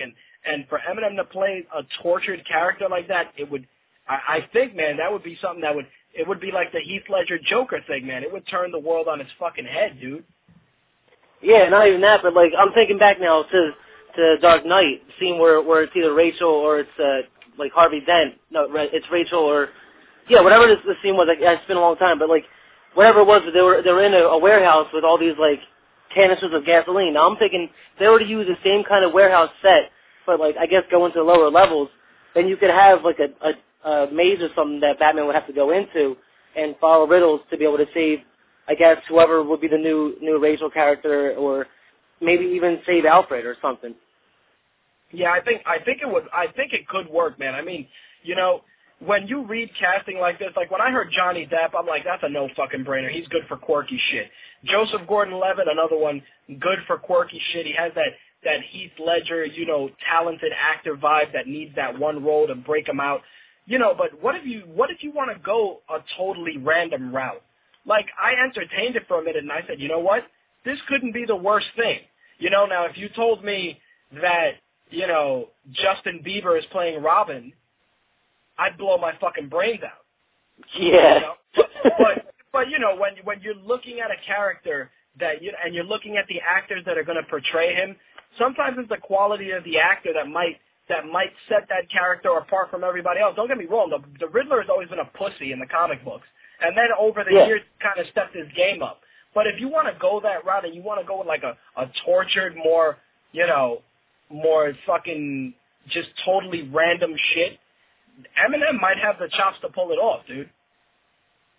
Yeah, like but when you first said it, I was like, no way, because like the first thing I thought of was how much I hate Eminem. But then I went back and actually analyzed, like, what is Eminem? And I was like, okay, he can write lyrics. Okay, lyrics, all the riddles from the Riddler were like pretty much sing-songy. Okay, we got that. You know, if we bring it to Dark Edge, we got the Saul routine going. Now, what I'm hoping that they do, if they do it that way, is that they don't spend the whole movie on just the one maze. Like they have to put a spin on it.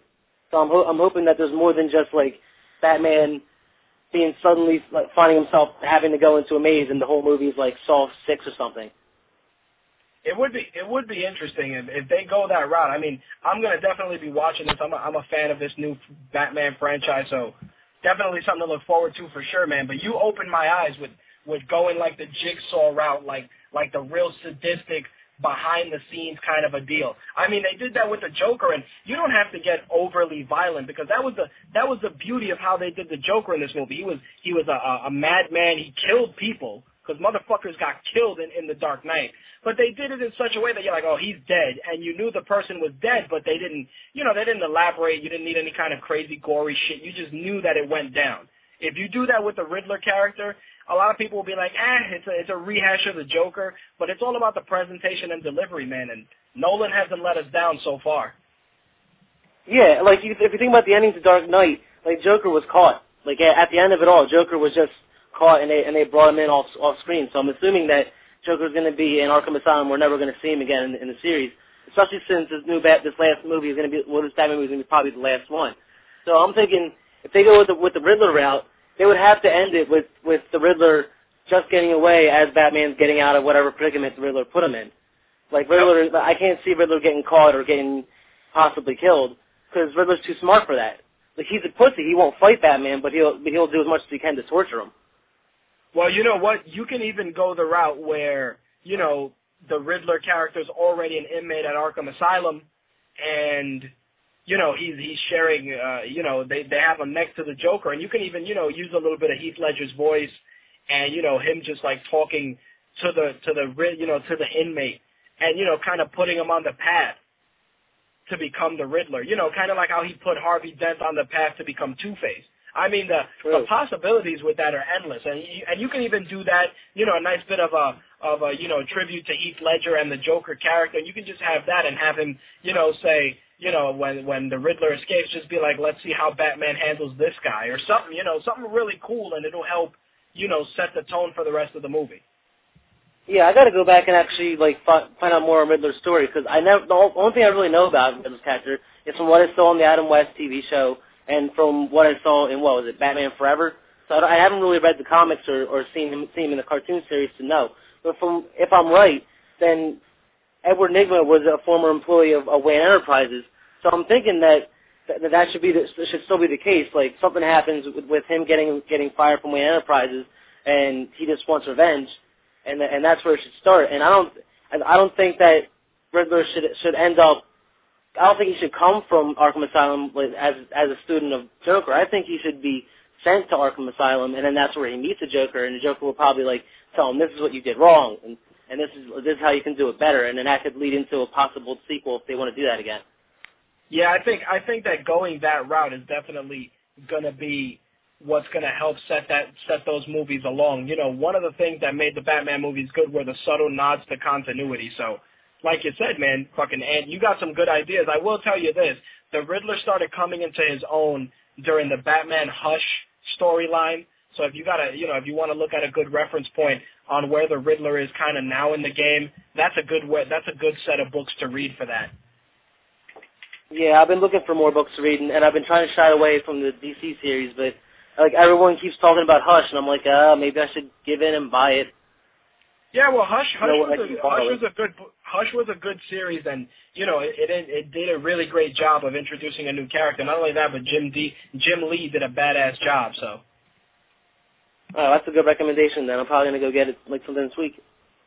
All right, dude. Anything else? No, that's it. Besides this, I wanted to throw one poke in at sales for software, and the fact that pretty much the whole month of August was like Little Italy month, because you had Mafia and you had all the Mario games pretty much sweeping the floor. Yep, it was crazy. It's crazy, dude, that so many of those Mario games are in the top 10 for August, man. Like we were talking about that last month when I told you that Madden was going to take it, which was a no-brainer. But so much fucking Mario in there. It's definitely August was the month of pasta for sure. Yeah, seriously. And what I don't really understand is how does Mario, New Super Mario for DS, rate so high? Because it's been out for what, a year and a half now, 2 years? Christ. Well, the funny part is that New Super Mario Brothers on the DS and New Super Mario Brothers on the Wii outsold the PlayStation 3 version of Mafia 2. Wow. That's ridiculous in and of itself. Yeah, I just can't believe that. I don't really have much else to say, though, so I'll let you take another call or do whatever you got to do. Well, I'll tell you this, though. We'll see how it pans out next month with the PlayStation Move and Halo Reach. It should be interesting to see those numbers next month. Oh, God. Here we go. I'll wait and see. Yeah, you got it, brother. Thanks for the call. All right, have a good night. Later. All right, let's talk some box office totals. George Clooney's The American, which I'm shocked, opened at number 1. $12.9 million on what the box office called a slow Labor Day weekend. It made $16.1 million since its opening on Wednesday. Number 2 was Takers, dropped to its number 2 spot from number 1 last week, bringing in $11.5 million. It's made $37.9 million total on a $32 million budget. Not surprised for an ensemble film, especially with a semi-decent plot. So where it placed, the fact that it did better than Machete bugs me out because, $11.3 million, definitely a good start. It had a budget of $25 million. I definitely don't see it cracking the top 3 again because you got Resident Evil coming out this weekend, full IMAX 3D, fucking assault on the senses. Not only that, but you're going to have higher ticket prices for that movie, so that's definitely going to affect the bottom line. and I guarantee you probably number 1 will be Resident Evil, possibly the American and Takers will battle it out for the number 2 and 3 spot, and maybe Machete will move up, maybe it'll drop off. We'll see what happens. The second week is always sketchy. You know, with Scott Pilgrim, everybody hoped that the second week would be the week that would fucking bring in the money, and we know how that went for sure. So, your box office totals: American at number 1, Takers, Machete, Last Exorcism, Going the Distance, The Expendables, The Other Guys, Eat, Pray, Love. Number 9 was Inception, still holding on $277 million, and Nanny McPhee Returns was number 10. Definitely interesting for sure. Should be, Slick brought something very interesting to my attention. He has Machete as number 2, according to IMDb, with 14.1, and Takers at 13.5. Well, shit. I'm gonna need to check my sources and see who's legit on this. But IMDb is usually solid with this stuff. So, by going with the IMDb numbers, the American was number 1, Machete was number 2, Takers was 3, and The Last Exorcism was 4. And, you know, the rest of them were pretty much accurate. All right, maybe I'll start looking at IMDb as a reference instead of my usual sources. In some Marvel movie news, there were some pictures released recently of a stunt double for the Captain America film in full Captain America costume. I'm more than sure that most of you that have seen these pictures are not going to like the way the costume looks. Definitely very similar to the Ultimates Captain America. So I may put the picture on the Facebook fan page just because it doesn't really warrant a post, and I'll let you guys decide if it's a good costume or not. Definitely obvious that it's a throwback to, you know, World War II, but I don't know. I'll let you guys decide. It'll be on the fan page later on this evening. Nonetheless, Kevin Feige actually shared some information about Captain America. When asked about Hugo Weaving as the Red Skull, he said that Hugo Weaving has been in the full Red Skull effect, and he's been in costume a couple of weeks now, and I got to tell you, he's a rather frightening villain. When asked about the Avengers, he said, "There's not much I can tell you, but Joss is hard at work with the script, and we've hired most of our crew. They're looking to design and build and prepare for when we start filming next year." So, with that said, the Avengers is coming together. Hugo Weaving is supposedly really creepy as the Red Skull. There's supposed to be some pictures of Hugo Weaving in costume released towards the end of the month, which are supposed to be in some promotional stills, which you may see in Entertainment Weekly or one of those magazines, so we'll see what happens for sure. According to The Hollywood Reporter, NBC is teaming with DreamWorks to create new animated holiday specials for characters from Shrek and Kung Fu Panda. Shrekless will be a Halloween-themed show airing October 28th and will be paired with a replay of Monsters vs. Aliens, Mutant Pumpkins from Outer Space. Shrekless will see Shrek challenge Fiona, Donkey, Puss in Boots, and other fairy tale characters to spend the night in Lord Farquaad's haunted castle telling stories. The Kung Fu Panda holiday special will air November 24th, and that's going to be played with Mary Madagascar. In the Kung Fu Panda movie, Po has to choose between his family obligation and his duty as Dragon Warrior when he's ordered to host a formal winter feast at the Jade Palace. Of course, both of those will probably end up on DVD or Blu-ray and sell a shitload of copies. That's just DreamWorks squeezing the blood out of the Shrek franchise and slowly beginning to squeeze the blood out of the Kung Fu Panda franchise for sure. Here's a nice little nugget of what the fuck news number 2. According to Deadline, Liam Neeson has signed on to join the cast of Battleship, which is terrible. The concept of Battleship we've already discussed, but such a good quality actor like Liam Neeson joining it must show that the script is either really good or they got a lot of fucking money. Nonetheless, Liam Neeson has signed on to play Admiral Shane, whose daughter is going to be played by Brooklyn Decker, is engaged to Taylor Kitsch's character. Alexander Skarsgård will be playing Kitsch's brother, and Rihanna will be playing a fellow crewmate weapons specialist. If you get a chance, type in Rihanna Battleship photos, and you get to see Rihanna in uniform for this disaster of a movie. I mean, you know, you got Liam Neeson in there. You had to sell him on something, so I don't know. Here's another bit of rumor mill for you guys to to chomp at. Canada's Globe and Mail newspaper went to the home of hockey star Mike Comrie, who, of course, is Hilary Duff's new husband, for an interview, and noted that there was a script marked Spider-Man on the dinner table with lines for a character simply titled Girl, in quotation marks, highlighted in yellow. Of course, rumors are swirling about a new love interest for Spider-Man in the series' next installment. Nobody knows if the love interest is going to be Betty Brant, Gwen Stacy, or Felicia Hardy. Rumors are saying that Mary Jane will not be returning for this film. With that said, Hilary Duff in the Spider-Man movies, translation, Spider-Man for tweens. You got the guy that wrote 500 Days of Summer. You got this really young, Twilight-looking dude playing Peter Parker, and now Hilary Duff is involved. Are the Jonas Brothers going to be the fucking bad guys at this rate? Is Miley going to be in it? Is it going to be Disney Channel presents Spider-Man? Because not for nothing, Disney fucking bought rights to Marvel, so I wouldn't be surprised. Ugh. I got an idea. Maybe Spider-Man has to save the cast from fucking Camp Rock from being killed by, like, the Green Goblin. Why not? If fucking Hilary Duff is reading for a role, I really hope it's just a rumor. But who knows? Hopefully I'll have more news regarding that in the coming weeks.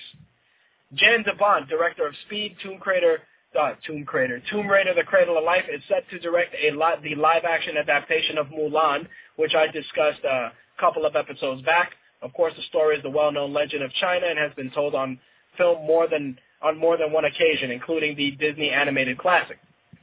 Zhang Zi from Hero and Crouching Tiger, Hidden Dragon will play the role of Mulan. It's going to be an English language production. That was not me trying to joke. That was actually a slip of the tongue. Filming is expected to begin this fall in China. So, Zhang Zi, Mulan, live action in English. Of course, Machete, number 2, according to the IMDb count. But here's the best part. Machete sequels. Robert Rodriguez, of course, ended the movie with a message that said, stay tuned for Machete Kills and Machete Kills Again, and that may not be just a grindhouse joke. He's already saying that he has plans to do 2 sequels for the Mexploitation action film, and it's already in the advanced stages. He said, and I quote, Machete doesn't joke. It felt like it needed something when the music kicked in, so I wrote those written trails into the ending just a few days before I finished editing the movie. We made the trailer to Machete not knowing if there will be a movie afterwards, and then people came after us and said, where's the movie? So if people come after us and say, where's the sequels, we'll need to get right on it. Rodriguez, of course, is now working on Spy Kids 4, so it could be a little bit of a delay before we see Machete again on screens. Of course, with a $20 million budget and making a decent number of bank and a lot of great critical acclaim for Danny Trejo, I wouldn't be surprised if we see those sequels sooner rather than later. Of course, earlier in the segment we talked about the Expendables. Now, let's entertain this. How about an Expendables type movie, but with horror movie actors? Still with me? This is the brainchild of Evil Dead star Bruce Campbell. And here's the explanation. In a recent interview, Evil Dead star Bruce Campbell said he's looking to make the Expendables of horror films. He's entitling it Bruce versus Frankenstein. He says it would be the ultimate guy movie, but for horror fans. He said, I'd like to do it in a style similar to It's a Mad, Mad World. I want to get as many horror movie actors that people can't possibly not see the movie. I want to give them other stuff to do. I want to get guys like Kane Hodder or guys like Robert Englund who will be like a tough guy character who knows Taekwondo or something. I want to find out the hidden sides to all these people. Some will play themselves. Some will play characters as well. The iconic character said, and I quote, I may approach Kane Hodder to play Frankenstein. He could be Kane Hodder himself, fighting himself as Frankenstein. It could be crazy. It's a silly concocted story that we hope to do maybe in a year or so. He said right now there's a script, but it kind of blows. We got to work on it. Definitely shooting in Oregon, all on stage. It's like the 300 of horror comedies. We want to make it a whole world. Somebody's got to take Frank down for good. I definitely am intrigued at the concept. Bruce Campbell always does really great campy horror flicks. I mean, Bubba Hotep, My Name is Bruce, the Evil Dead movies. definitely something worth seeing, and it's piqued my interest. I definitely want to see how that's going to be panned out for sure. Well, I want to see how that pans out, I should say. A couple of other things. According to The Hollywood Reporter, Mark Joseph has optioned the rights to the best-selling books The Crusader and God and Ronald Reagan so that he can adapt it to screen. Really? A movie about Ronald Reagan? Did anybody give a fuck about the George Bush movie, that we're going to get a movie about Ronald Reagan? I really don't give a shit. I mean, Ronald Reagan is cool and all, and he was, a pillar in history, but really, a Ronald Reagan movie? Fuck that. Moving on. Thundercats, possibly in theaters, possibly CGI, possibly animated, possibly coming to screen sooner rather than later. Seems that Tyrese has shown interest in the film, which I put on the Facebook fan page, and in a recent interview with IGN, Mila Jovovich mentioned that she would like to play Chitara in a Thundercats movie. With that being said, I think that her involvement, and probably a little bit of Wes Anderson in there, I can see it happening. Personally, if you're going to bring the Thundercats to the silver screen, I would rather see something done in CGI versus using live actors and makeup, just because I feel that it just would look really, really stupid unless the makeup is done like Avatar style and you make the Thundercats look, it's as cliched as it is, borrowing elements from the Na'vi. If you go that route, I can possibly see it being successful, but if you're going to do totally live action with rubber masks and shit, I think that's not going to work. Well, last week, Twilight was back in theaters. Well, the rumor mill, I should say, was that Twilight would be back in theaters. This week, it's true. Twilight Saga Eclipse will be returning to theaters this Friday. God, if it's anywhere near the top 10, I'm going to blow my brains out. Why is it being re-released? Get this, because September 10th is the birthday of the character Bella, played by Kristen Stewart. So, because it's the main character Bella's birthday, they're going to re-release this movie in theaters? Are you fucking serious? It's the movie, it's the birthday of a character from a fucking movie, and you're going to re-release it, and here's what's going to happen. Tweens are going to want to see it again, and it's going to fucking eat away at the profits at movies that really need to make money. That's what's going to happen. Ugh, fucking horrible. I don't know what to do with it. I don't even know how to address that. But I figured you guys would love that. So, this coming Friday, the re-release of Twilight in theaters. I see Slick has his hand raised. Boy, do I want to not unmute his mic, because I'm sure he's going to have some gems for us. But we got to go with the show, folks, so let's bring him in. Slick? Yeah. What do you got, I have some possibly good news for you. What is that? Twilight coming back to theaters may not do shit, because guess what came back to theaters last Friday? Avatar. Yeah, you didn't see that shit anywhere in the top 10, did you? Very true, but it I was was happy. I was happy as a chicken release. shit. Oh yeah, limited release my ass. Everywhere I go, I see that shit advertised. Really? Everybody kept telling me that it was going to be a limited release, which is why I didn't really, give it a lot of merit. Holy shit! Well, that's the theater down the block from me. I'm looking out my window right now, and the freaking what's the name? The marquee says Avatar. The freaking place where I saw Machete was playing Avatar. The Green Acres Mall one was playing Avatar. Every theater I've passed is playing Avatar in 3D with 12 extra minutes of bullshit footage, a.k.a. the Rape Me in the Ass edition. Well, you know what the funny part is? And, Helmet acknowledged it in the chat. The hardcore fans may actually make it dent the top 10. How disgusting is that? Imagine the movie comes out for a limited release over the weekend and it dents the top 10. Imagine that shit. Imagine if it cracks the top 5. Holy shit, will that be? Will that be a rage rant on the next episode? I don't think it will, though, because, honestly, I think if it was gonna, it would have did it this week. Because it's like take Star Wars, which has been re-released in theaters 8 million times. You put that shit in theaters tomorrow, it will be in the top 10 by the end of this weekend. Right.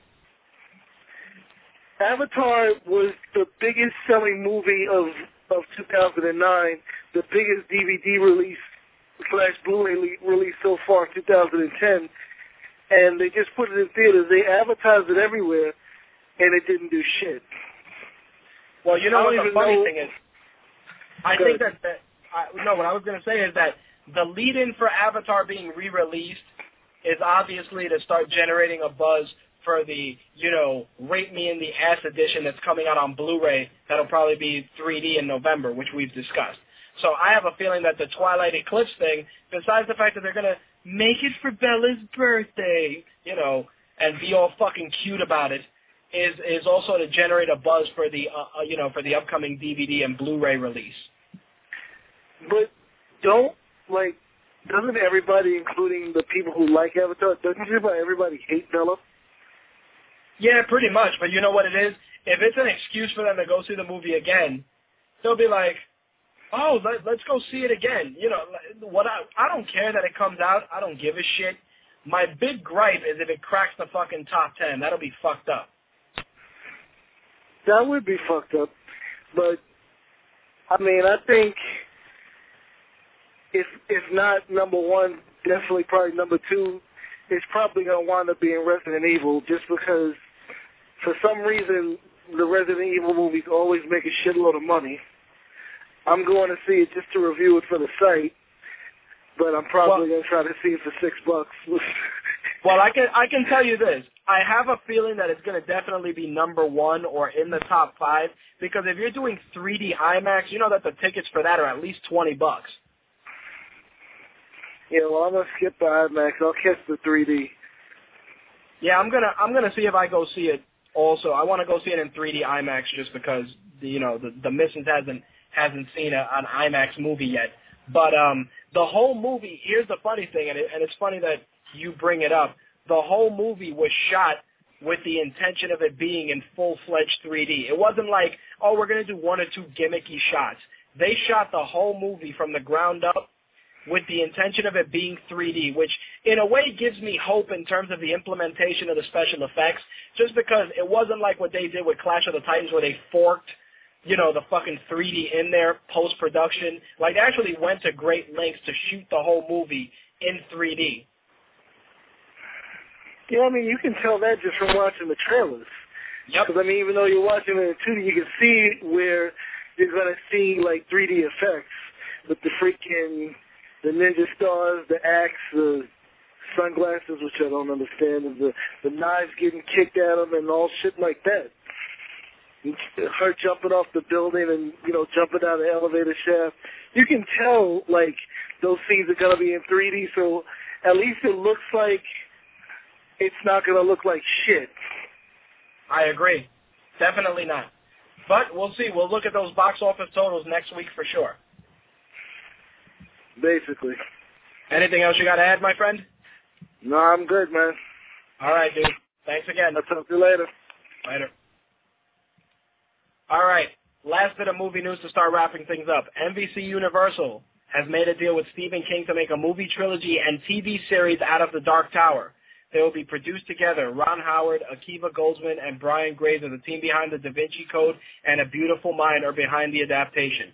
The film will come out first, then there will be a TV series in between the first and second films. The same thing will happen between the second and third films. No dates have been announced, but it's believed that it's going to take place over 3 consecutive years. So The Dark Tower to the big screen and to the small screen. Don't know if I'm completely against that or not. The Dark Tower series was really cool, and it seems that they want to take a really innovative approach by doing TV and big screen at the same time. Let's see if it takes off.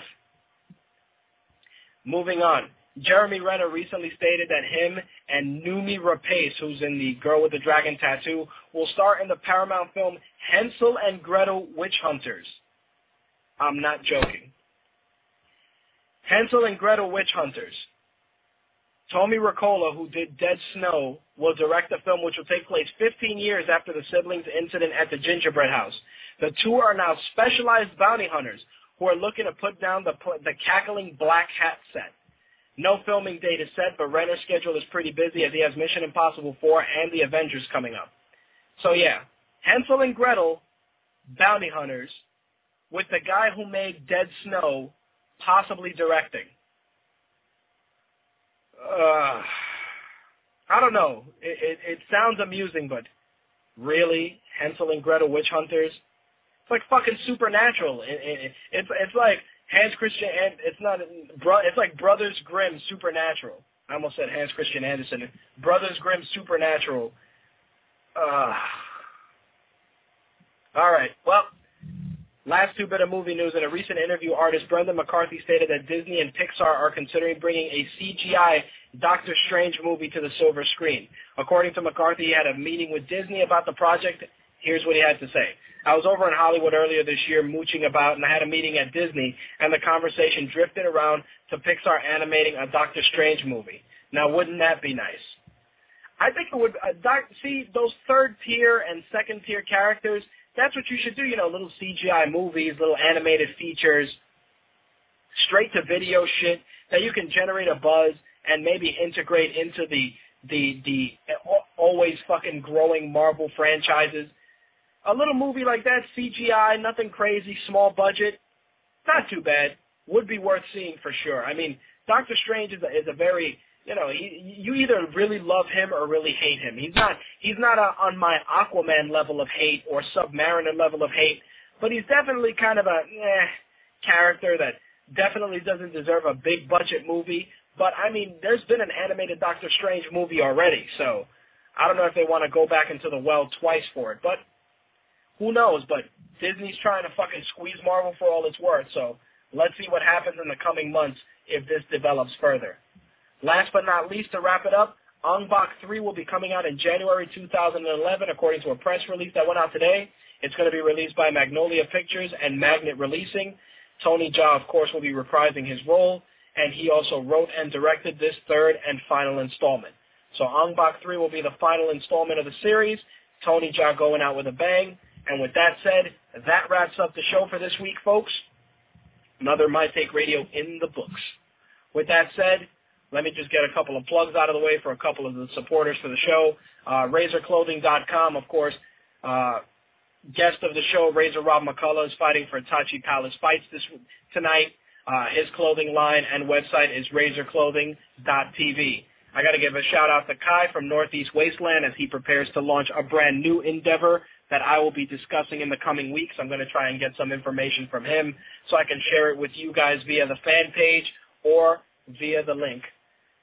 In addition to that, a shout-out to BrandonBarron.com, MMAValor.com for always supporting the show. Austin Creed, a.k.a. Consequences Creed, and GoCreedGo.com is his website. You can also follow him on Twitter as Xavier Woods, PhD, is one of his Twitter handles for his character in WWE, and you can follow his personal account. I believe it's at Austin Creed.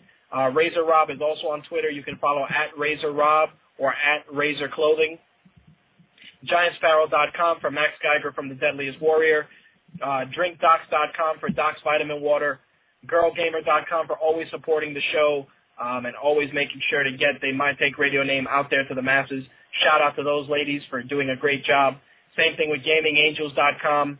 MMAGospel.com. You can catch them on Wednesdays on the Blog Talk Radio Network, I believe at 8 p.m. You can catch the Reverend Turk and Gary breaking down all the news in MMA and also talking about a lot of the amateur promotions and amateur fighters on there.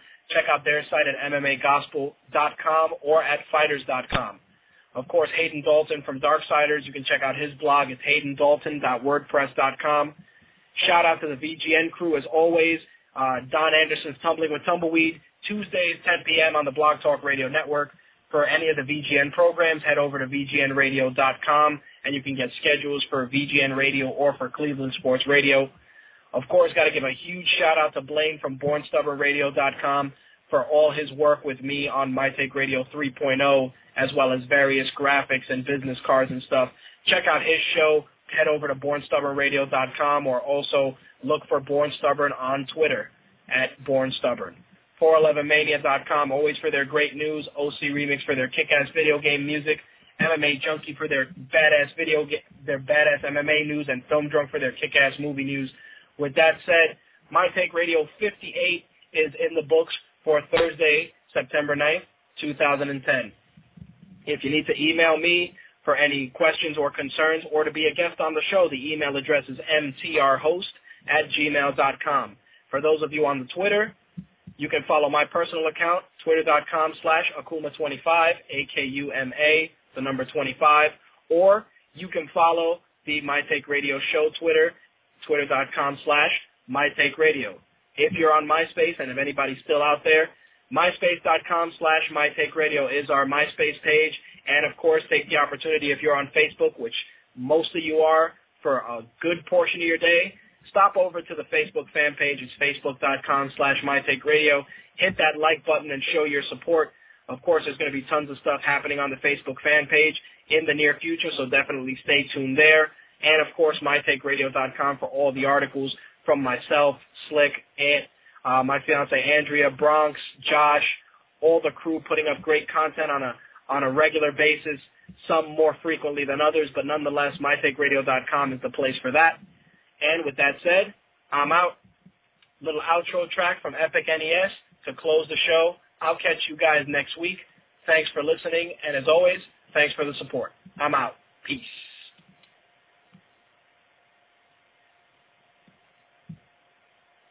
Oh, well, look at that. Looks like the switchboard is not working for audio clips. Why? I don't know. Guess there won't be any outgoing music unless you download the episodes from iTunes or listen to it on the iTunes app, or later on when I add music into the Blog Talk Radio episode. So with that said, my apologies, but the music will be added in post-production. With that, I'm out. See you guys next week. Again, thanks for listening. Thanks for your support.